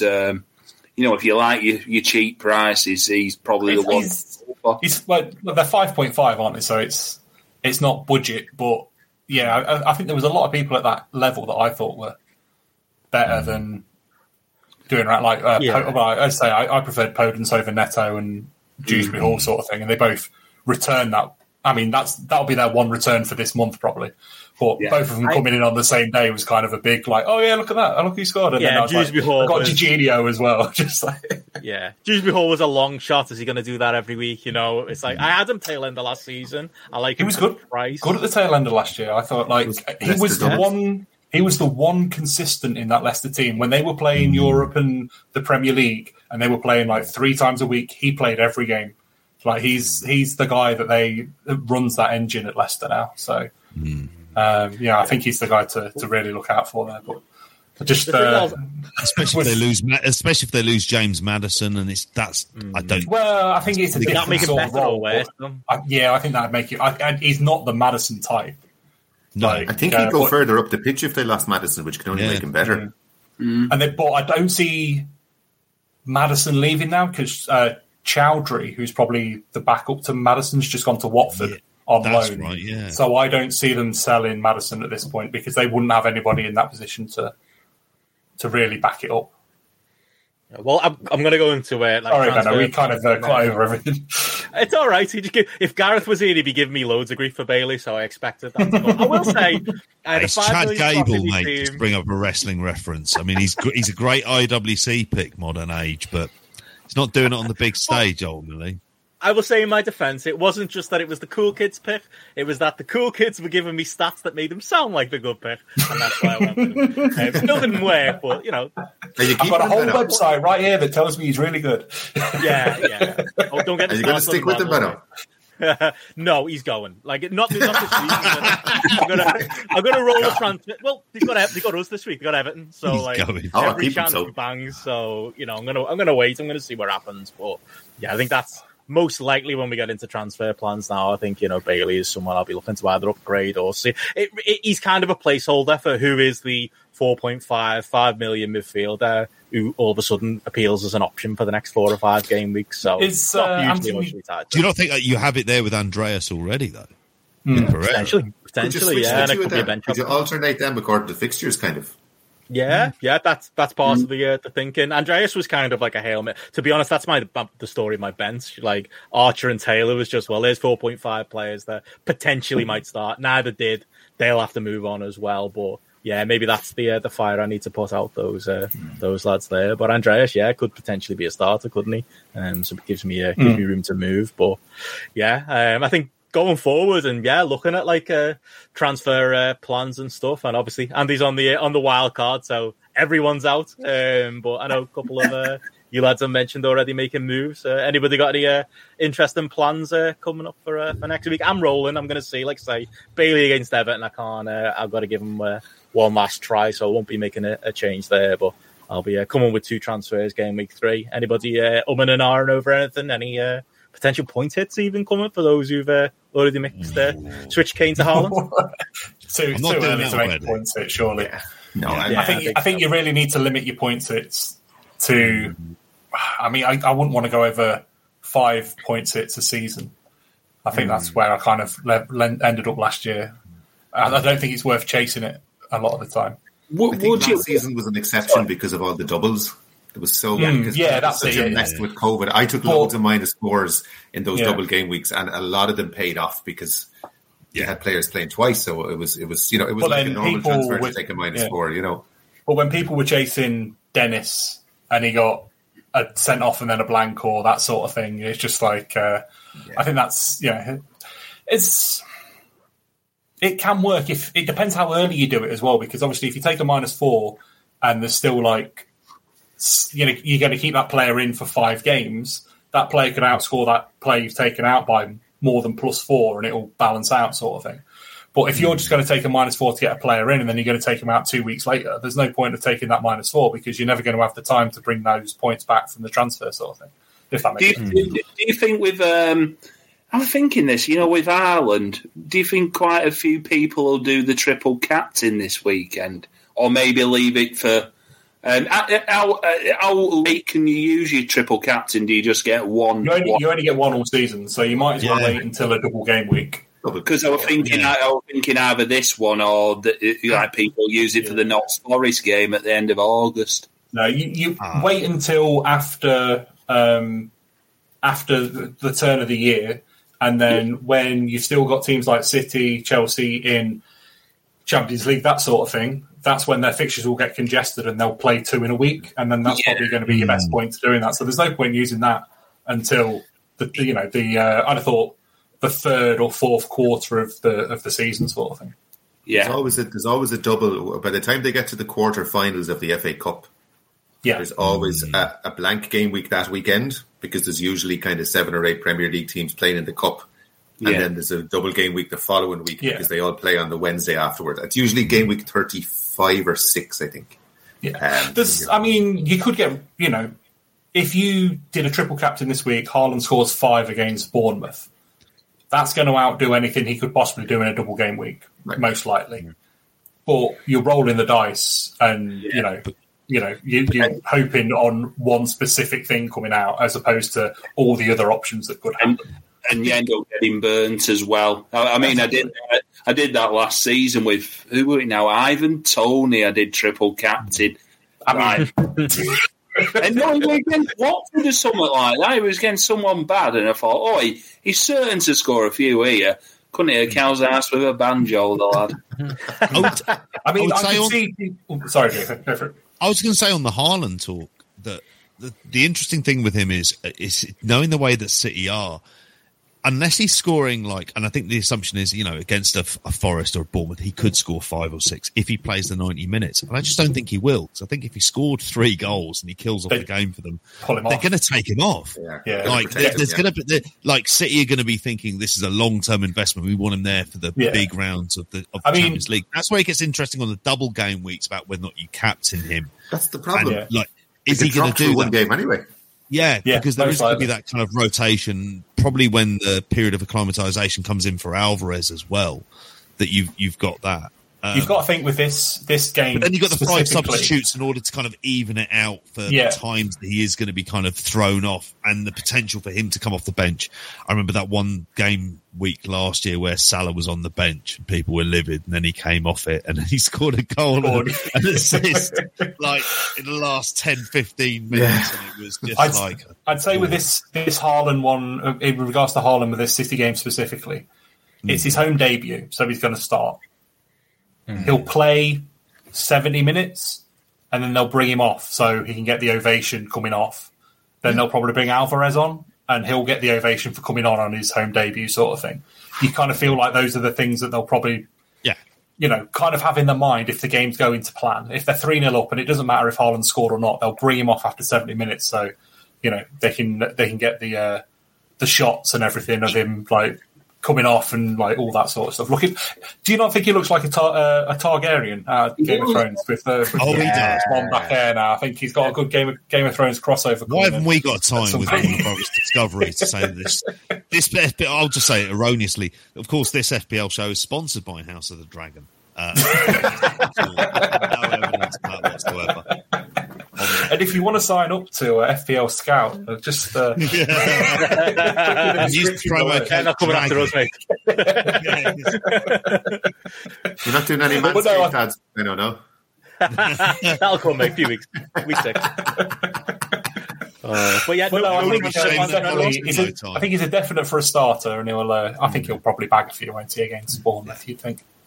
Bournemouth I don't have any major plans for this week, Benno, but one of the things, my biggest takeaway from the whole weekend was the hot property in the game in a few weeks is going to be Spurs wing-backs. Because no matter who plays, but not even Perisic, like look at Sessegnon and Emerson Royal is not a good attacker, but the way they play puts those two wing-backs so far up the pitch. They're basically extra wingers, so... I did call that pairing as well last week. Yeah. When we were talking about them, I was like, it would be Sessegnon and Royale that will start, even though everybody wants it to be Doherty and Harris. And that'll be the problem. And it'll become an even bigger problem when Spurs go into the Champions League. Because the one thing about Conte's teams are that they cannot handle playing twice a week. Like, he won the league with Chelsea. They weren't in Europe the year he won the league with Chelsea. Yeah. They finished 10th the season before, so they had no European games. He played the exact same team every single week, and they won the league easily. Following year, went into the Champions League, and it all fell apart. Yeah, that's why he's bought so many backup players this summer, is to try and counteract that. But like, if they have a Premier League game on either weekend, and they have someone like they're playing Real Madrid on the Wednesday in the Champions League, which wing back plays what game there? Like, it's going to be such a conundrum to try and pick them. So you're going to want them, but you're going to have no hope. It'll be just like trying to pick Man City players who's going to play every week. It's going to be really, really difficult. Yeah, your earliest issue that is going to be game week 5 when games are on Tuesday and Wednesday night. There's a midweek, and then after 6, then the Champions League starts. I think this week is the only week there's no midweek games up until the World Cup. Basically, there's even next week there's Carabao Cup matches.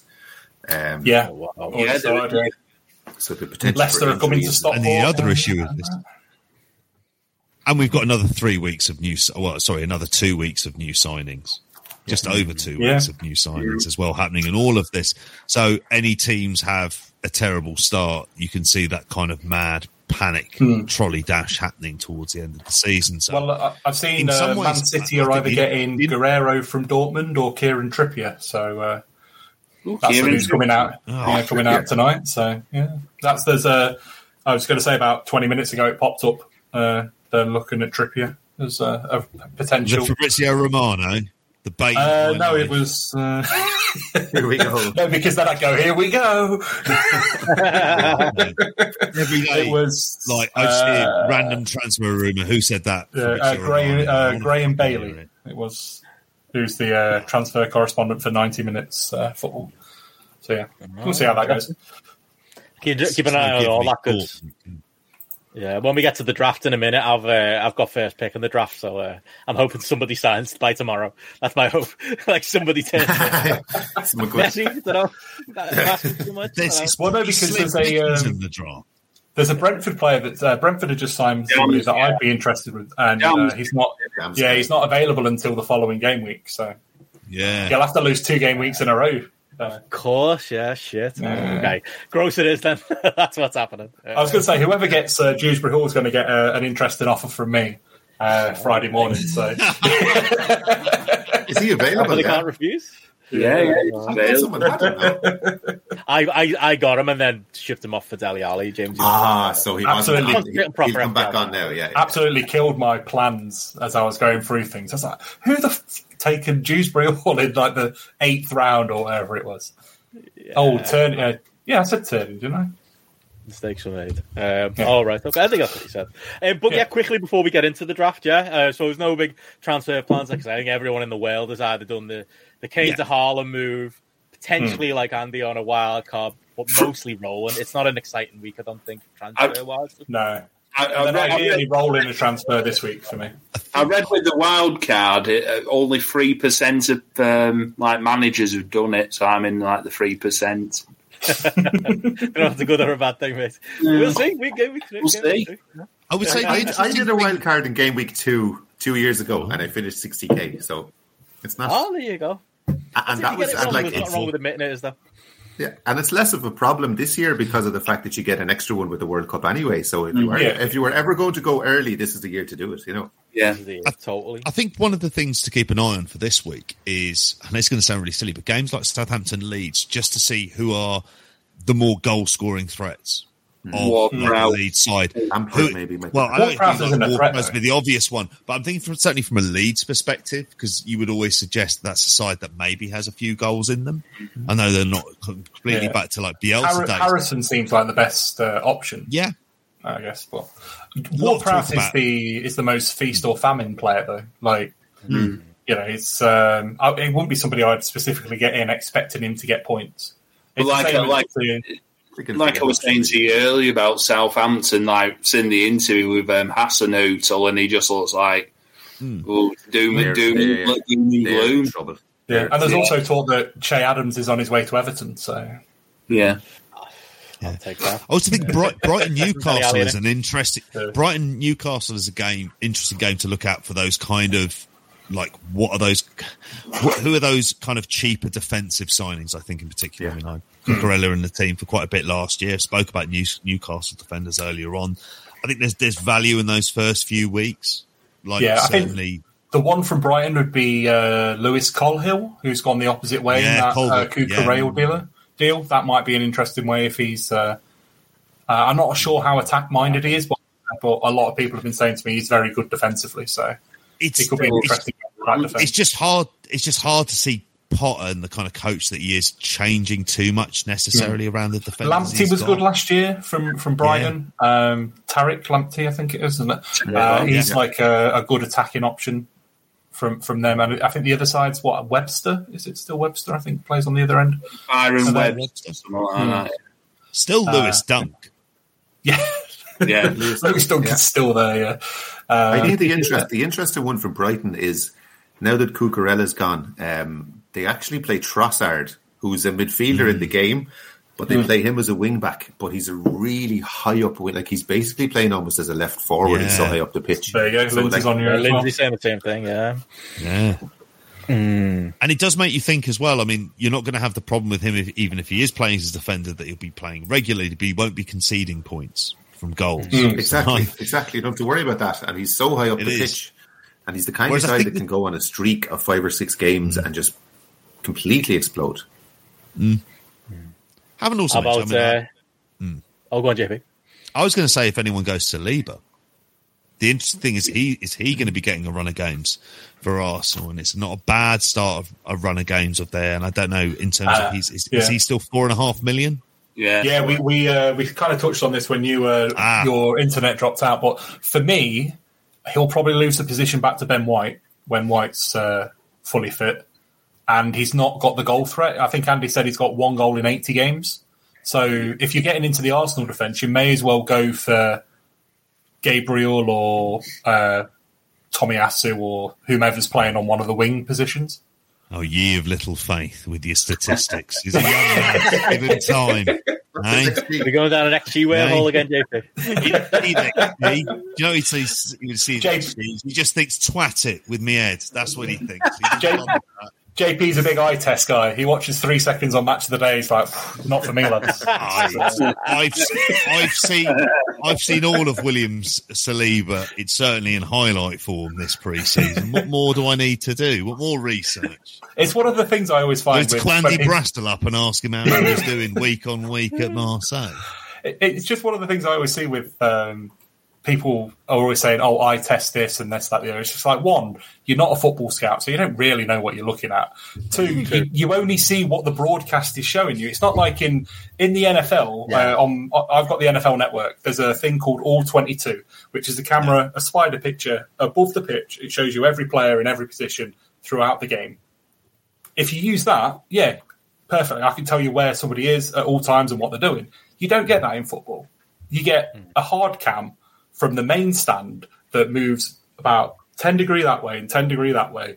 It doesn't show you 20 of the players, it doesn't show you, 10 players on this side and what they're doing. Or 10, so I'm not a big eye test guy. Give me a heat map any day and some stats and I'll figure it out from there.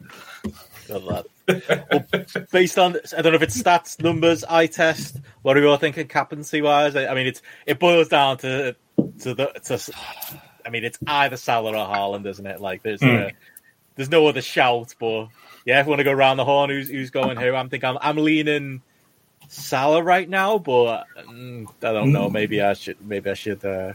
Haaland looked a beast, didn't he, at the weekend? So maybe that's I've got Haaland, Bournemouth, and it just Palace.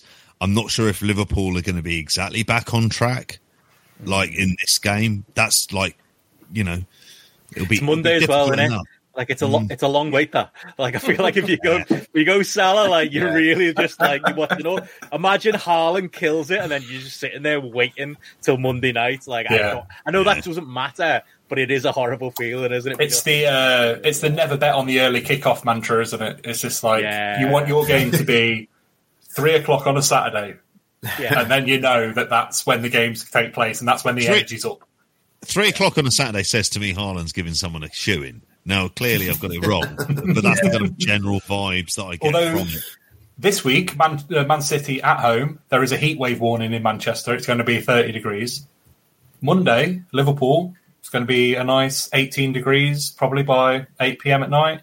People will be playing in the weather. But then, I guess, Salah's from Egypt. He might prefer the hot weather. So then... Also... Salah has never scored or returned in game week 2. Oh, always blanked in game week 2. Always scored in game week 1. Always blanked in game week 2. I love that stat, Chris. That is a stat. Brilliant. That's why they pay me the big bucks. You're getting paid. Anyone contrary in here? Is everyone else? No, I've gone up. Haaland captain, Salah vice captain. Yeah. Watching Haaland for the 2 goals was kind of like I've like seen clips of him playing in the Champions League and for Dortmund and stuff, but it's just like the pace that he had when he got fouled for the penalty and the pace for the second goal. You were just like, he's so quick. First movement, he'll score. He'll destroy people like that. The second City goal where it was like a pass from the back to De Bruyne and then De Bruyne just kind of like plays it into the space and Haaland's onto it in 2 steps and puts it past the keeper. They'll score that 20 times this season. Like it's just unfair how quick and sudden that was. It was just like it was like bang, bang, bang. There's a space. There's a goal. City are away, and it will happen more often because he's not.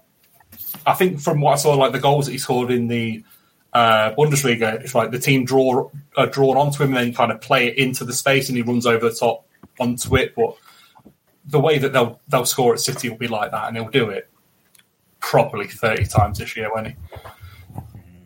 I think it's from Lindsay. Red Sky at night, Salah plays like shite. Red Sky first thing, Salah's doing his thing. Never heard that before. I mean, it might convince me. I'm going Haaland as well. Sound, perfect. There you go. But I mean, scary one. You've got to go with him. Sorry, James. Yeah. The thing with 30-degree heat is all that says to me is tired defenders. Well, that's it. Yeah. And the running around the City will give Bournemouth. Like they're just going to keep the ball. They have 70% possession. Bournemouth are going to chase him. They might even keep them blank till maybe 50 or 60 minutes, and then City will kill them. Yeah, they could like matador him, couldn't they? They could just move around him for. If anything, so long. I think it makes him more likely to score. Any other broad stroke thoughts on the week to come before we have a quick look at the draft lead? Anything else? I wouldn't overlook Jesus. I mean, against Leicester as an option if you were. going differential as a captain again as Salah just feels absolutely bizarre how it's been over the years. But that's not a bad shout, and Jesus isn't terrible, but it has to be Haaland, really. Mm. Yeah. Think so. Think it's going to be a predictable all week, but you'll see. We'll see. Watch Kane bang a few in. It'll be everyone who's sold will be fuming now. I think that's coming. The only transfer plan I was thinking going forward, I do like Kulu as far as Spurs go. That might free some money up for me if I go with that.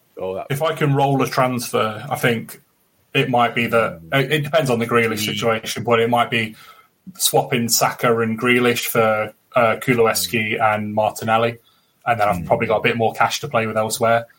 I could see that happening.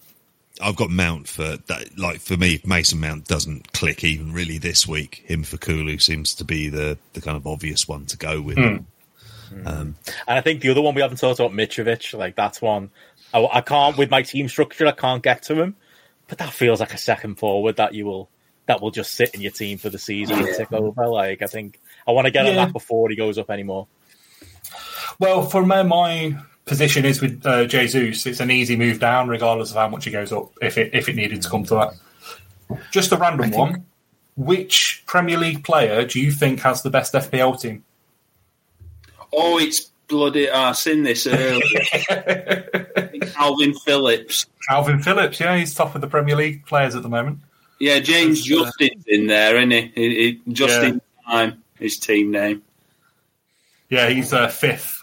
He's fifth. Bukayo Saka is fourth. And Nketiah is third.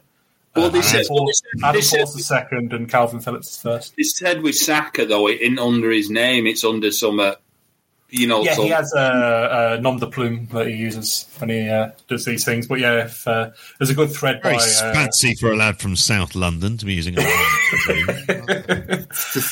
But yeah, there's an account... I like the cut of his jib. I preferred it when he was, there's an account at FFH_HQ who's tracking these things. They do a video each week about Fancy Football Hub. Is it Fancy Football Hub? It is, yes, yeah. Yeah, all right. They leaked my password last year, but they got you hacked. It's not their fault. We know there's some James Madison's 8th on there, and Shane Duffy's 6th. So yeah, some good stuff on there. Calvin Phillips would be ahead of us all. He's got 77 points. So there you go. So once keep an eye on Manchester he has. I can give you his team if you want. Let me just. What's he got? Hang on. Let me just. So it is Calvin. I like that as well. Yeah, this is Calvin Phillips. Yeah, so his team is Martinez in goal, Luka Digne, Zinchenko, Ben White, and Target. Jack Grealish, Bailey, Son, Salah, Haaland, and Jesus. And then on the bench, he's got Ortega, who is Man City's reserve. So he's taking up a Man City slot with a reserve goalkeeper. That's weird. And Mbeumo, Andreas, and hang on, who's that last one? Hang on, the video moved a bit further on. But yeah, it's a fairly standard team. I was looking at David Seaman, like he'd done a team, and like it came up, and it was like literally like every FPL content creators team. Even David Seaman is watching like Let's Talk FPL and FPL Black Box and stuff. I was watching Sky Sports. He wakes up every morning and just hears da da da da.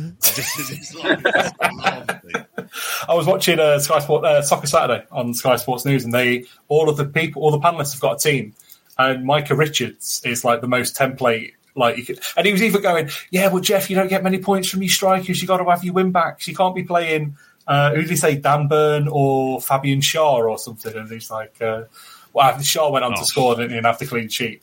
But yeah, it's quite funny to see the panelists and the sports teams get involved with the FPL world. Don't they have their own show on Sky Sports now?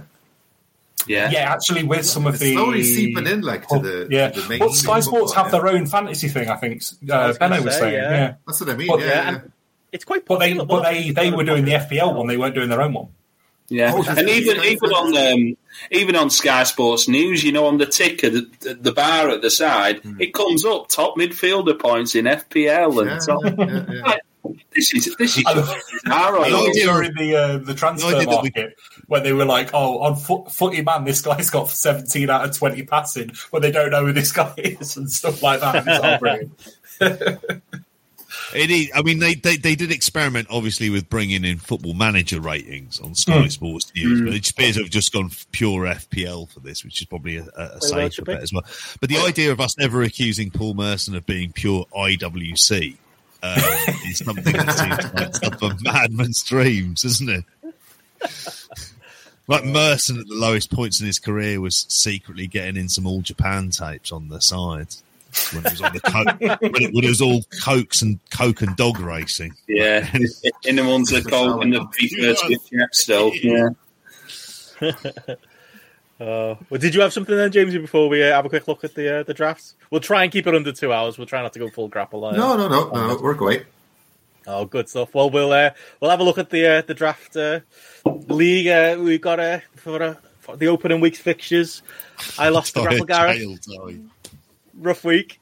I'm still gutted about. I still can't believe I mean, why did I think Dele Alli was going to do anything for Everton? He never does anything for Everton. That was a big mistake for me bringing him in last second. Yeah, Andy, you battered Connor, Matty, slight losing estimate to Jordan by the Timo Werner. That I don't like Jordan getting off to a good start. You get him going, he's a machine. I know he was rough last year in the draft, so I'm hoping he steps it up this year. Eddie losing to Chris Elliott. JP, you lost to Chris there. I was surprised it was only 11 points. Lads didn't play in that one, but yeah. And Jamesy, you smashed Will Cooling, so solid start for you, mate. Oh yeah, I wouldn't say smashed. Now there was a point there where he had me worried because I was about 10 points ahead of him. But like I had 1 left to play, and he had about 6 left to play. But thankfully, I think some of his players, and let's look at his team there. Some of his players, he had Bernardo, and I was thinking, God, if Bernardo can get a lot of points, but sure, Bernardo didn't start, and then he had Ronaldo who didn't start. So yeah, it was okay in the end. Happy enough, solid start. It's like looking at the scores, we were all mostly, apart from Andy. Jesus, Andy put up a serious score. We were all around the kind of 30-40 point mark, which kind of indicates a lot of, and I think it's going to be a lot of close games this year with the way the point scoring looks. That's it. I mean, I'm rock bottom, and I didn't even think I did that badly. 28 points, I was all right with it. I could have, like Gareth, I have noted this. Just as my technical point. He of the people who won this week, he is bottom with 36. So more reason why I should have caught him. Mate, it's his birthday. So kicking him on. Get that app sorted, Gad. Get to work. That was a killer for me to lose to Gareth in week 1. But yeah, it is the benefit of getting first in the transactions list as far as bringing players in. So it is probably Pascal Gross time for me. It's pretty slim pickings in those in that free agent pool. I think having a 12-team league is definitely it's a challenge, but I think I wouldn't go less either. I think I like the balance that our teams have got. Good, yeah. But you've got to think, Benno, that I was 11th pick. Wow. How lucky were I with this team? It's like the Arsenal spine, Zinchenko, Saka and Martinelli. Bloody hell, I got lucky with that. Martinez and Rashford are due for getting booted out my team anyway. So, Joe Linton. Joel Linton, yeah. We all slagged him off, and look at him. Yeah, he got an assist in. Harrison, who's in my main team as well, obviously Dan Byrne. I'm looking at Richarlison's back this week, so he might be, playing a few games. Yeah, it's generally just, I think Martinez I'm looking to get shut of, and maybe Rashford, but it just depends how everything falls with, the waivers and free agents and what have you. But he's gone wild with waivers. I'll take that. I'll take that. 64 points. It's a good opening stuff. It just got to keep opening like Arsenal. Just continue. Great form. Anyone want to make an offer while we're on stream? Anyone got a transfer. It never happens, does it? In these drafts, like I love No. I'll often pick up like free agents, but we don't get many like legitimate trades, do we? I'm much more of a work in the depth of the free agency pool. Yeah. To trades are difficult because it has to be position for position and that sort of stuff. Yeah. So it kind of You makes can't it offer hard. players for De Bruyne or something, can you? think- You can't be like, oh yeah, you can have my entire defense if I can have KDB type. Yeah, and then you could pick people up off the wire or something. I think that might make it easier. But That's the thing. You're not getting rid of your name. Like me last season, I had Lukaku for a long time. You're just not getting rid of your name players just in case they. I picked him up at the end. He scored a couple of goals one week. That was On the old. yeah. But it's. I think the issue is something a point bringing up earlier on about it's where who are those players with the sort of cheap price points at Leeds, at Southampton, at Brentford, Fulham, who are going to be getting enough basically goals and assists. Yeah, and those that slip through the cracks and that sort of thing. Yeah, it's getting in on there first of all because that's what happened last year, and then as soon as you've got them in the squad and they're playing on a weekly basis, then you're Sometimes you have a great idea and then you're like, oh, nobody ever thought of this. And then you look at the people that have gone for the transactions and you're like, I was fourth for that. Everyone player. went for him. It could be an injury on September 1st, and all of a sudden there's a new first-team regular at a reasonably big club, and they're going to have to make do with them until at the end of the World Cup. Yeah, let's see who's available. I'll Gross is as far as like the ranked players. Shaw, Kelly, Dewsbury Hall. Sessegnon, maybe. I think Sessegnon is good. Kiefer Moore. If you're looking for a striker, Kiefer Moore at Bournemouth. There's not many of them around. Oh, Wang for Wolves. Yeah, I was He's down as a considering him. midfielder as well. I'd also say Almiron. I know this is one of the things that's been tipped is that Almiron's going to have finally that good goal scoring year, but there's just something about the Newcastle. I think the idea of him not having the pressure on him being considered like a goal scorer, more of a sort of like a wide attacking midfielder. That I think that's going to, hit between him and Willock. They started the first game of the year. They won Newcastle. You can just see them being kind of happy with that. Just looking at the fixtures for coming up. So me and Jamesy, we're going to battle this week, mate. Looking forward to that. I need to bounce back after that week one. Will and JP, Christian against Eddie Roberts, Chris Elliott, Matty, Jordan versus Andy Ogden, and Connor versus Gareth there. So yeah, all to play for, lads. I think we all play each other 4 times. Nice. Don't we, up to the 12 teams? I like that as well. Feels like a bit more realistic. I like Yeah, I'll take that. Yeah, I've been in leagues before where you do like the the knockouts at the end of the year, where it's like the top 4 then play off against each other. We haven't got that selected, but maybe we'll do that next year. Maybe that'll add an extra king to things. Marathon, not a sprint, lads. That's all I'll be saying about these placements. Benno, there's another like draft league I'm in where it's just like done on points only, not just like head to head. Yeah, we could have done that. Yeah, I mean, because that's the thing last year, wasn't it? Like there were people with like massive points who just lost their individual matches week to week, and it is a bit random. That makes it a bit more interesting. Yeah. I do. I prefer this, I think, because every week in the close matches, it'll come down to something silly like you'll have a player on the pitch and he'll get a yellow card in the last game of the weekend that it'll cost you. Like, and if you're watching your draft match closely, it can actually make it really entertaining.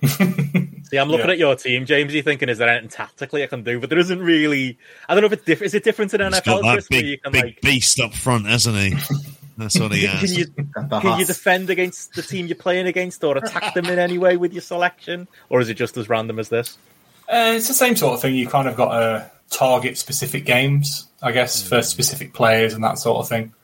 I think it probably swings a bit more wildly in NFL because certain like schemes will work better against certain defenses as opposed to football being fairly, the swings are kind of smaller sort of thing. Like when a team blows out a team in NFL, it's usually by a monstrous score because there's a huge gap in quality and sort of thing. But the Premier League's at such a level now that you don't really get massive teams just being destroyed. I suppose Norwich maybe a little bit last year, but even still, it's not as bad as it is on this because the point scoring system in NFL is wildly different to FPL as well.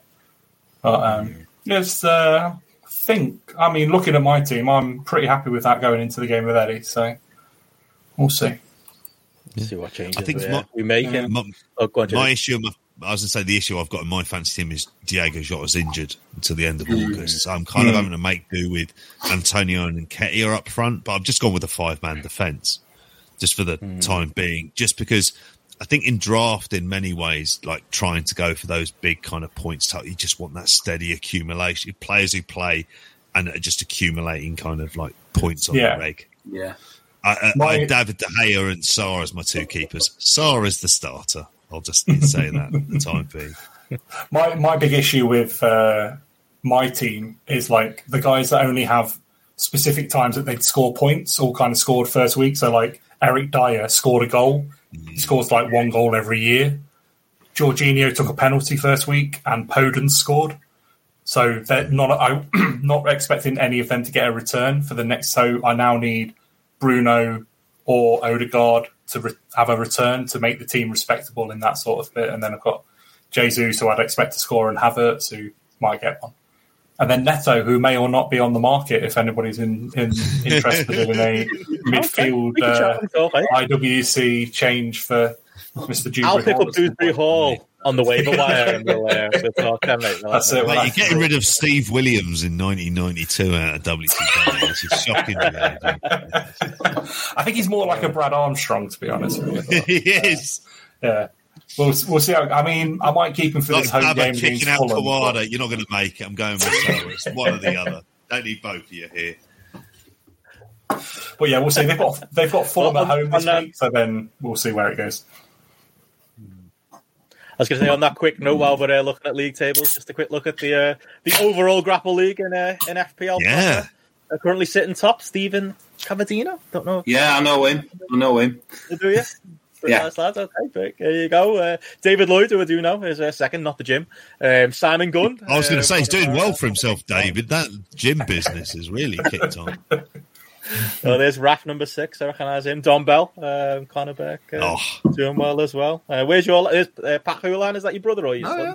That's my brother. My brother and my son are doing better than me. Where is he? I'm not. Yeah, the son is the son had a good week as well. If you go down a little bit, I don't know if he's. Oh, there's Tommy. Yeah, there you go. Yeah, there I don't think he's sued him. Yeah, he did. He had to change it. The name last year was frankly offensive and ended up banned. Yeah, that family league. The family league between me, my brother, my sister, and my son is like, it's horrible. Like, I don't like this at all. I don't like the boy starting off at a good sign. Like, losing to the brother is one thing, but losing to the boy is just a different level of this. I can't be handling that. So I'm just going to stitch up his team at a moment's notice as soon as he leaves the room with his phone unlocked. He wants to play big boy games, then we're going to play big boy tactics. That's what we're You're as bad as those Hungarian hackers. Some ways, from a moral perspective, I could understand their point. Just think of them as Luther Blissett style anarchists in the 90s in Italy, tearing up the place, but it's meant to be sort of anarchist politics. That's what they did to Benno and Andy last year. I'll shut up now. So I'm just trying to scroll, lads, past 30. I can't see anyone else's team other than mine, so sorry, lads. Hey, Martin's on the screen, though. Rob Reed, who's usually very good at this, is up there as well. But it's early days, in it, lads. Lots to marathon, you were not sprint. At one point, Andy, this weekend. Sorry? You were top at one point this weekend, weren't you? Yeah, I was. After the first game, and then he just all went to shit. Sorry. Rian brought up a point about great names. I've just seen that one there. Sesk people, Lynn, to use a quote from the first season of Iron Man and Partridge as a quote on here. That is exceptional. O Vienna there as well. And that's just on this page. What was the other one we spotted the other night in the chat? Taking up Diaz. But there was another one as well. There was actually two of them. What was it? Oh, Kinder and Mbeumo. Oh, Kinder Bueno. I've got to throw some love on Martial Law as well. With, was it Sammy Fat? Was that his name? The dude that was on that? That was a good TV show back in the day. Bravo. Who went on to Pies is a good one. Carl. Yeah, I like Carl's name. As much as I hate to give Carl any credit. Yeah. There's one here that's just got from Mike Hansen of Tesco Carabags. Like, and I think that's genuinely. That's excellent. Frankly, Mike, you need to be working on the space project. Like, you're wasted doing this other stuff. If that's what your mind's coming up with in its sparest of spare time, is you're killing time at work on a Friday, then yeah. Oh yeah, the league code is there. Darren Nate. It's just brilliant. Well, we still got the league code is still open if people want to join. Scrolling across the bottom and on the screen there, WWQ7LG, and we'll leave that open. People can join any time. But yeah, I think that's about it, lads. Unless anyone has any other FPL rated nonsense they wants to mention. Very professional setup, Benno. I feel like I'm on a proper FPL show with the scroll and ticker and everything like that. Very nice, very good. No Japanese names to read out, is there? Oh, you killed me there, JP. Honest to God, go back and listen to that. You'll die. Hope you got the right M1 victory card up. I didn't. No, it's the answer. Oh to that. dear. Oh dear. I'll save it for Matty on Monday. Therefore, we'll get Matty on this 1 week as well. We'll, like I say, vary up, get some other lads from the league on as well. But yeah, this was fun, lads. Do it again next week, do you reckon? Definitely. Certainly. Brilliant. Great crack. Great stuff. Good stuff. Anything else we need to say, JP, before we go? No. Other than bye. Download the FPL app. No. Old school. Stay on the website. No, nice one, everyone. Obviously, this was on Twitch, but we did dual stream it on YouTube. I'm basically going to have it on the YouTube until people start complaining that there's FPL content on the Grapple YouTube. But we'll keep that going. There'll probably be an audio version of this going out as well. So I just say, Lindsay can't have Zoomer's cats, but I can have Dr. Oliver Skipman. Like, that's perfectly acceptable. What was your one last year? Fred and Taribo West. That's just the I'm tempted to go back to it, to be honest with you. I was tempted at one point to Photoshop Taribo West's face onto Rosemary West's body in that famous photo of them two like that. I also tried to get Jim Smallman's face onto Fred West's body at one point as well. Another story for another podcast. If you're a football or FPL fan, listen to this. You don't need to do Jim Smallman. He's just a cunt. Sports last time. He's your mate. He's a sellout. There you go. Got that in. On brand, as always. But no, thank you everyone for tuning in. There'll be more of this coming from us each week. But yeah, other than that, thanks everyone. We'll catch you again next Thursday night. Bye. Cheers.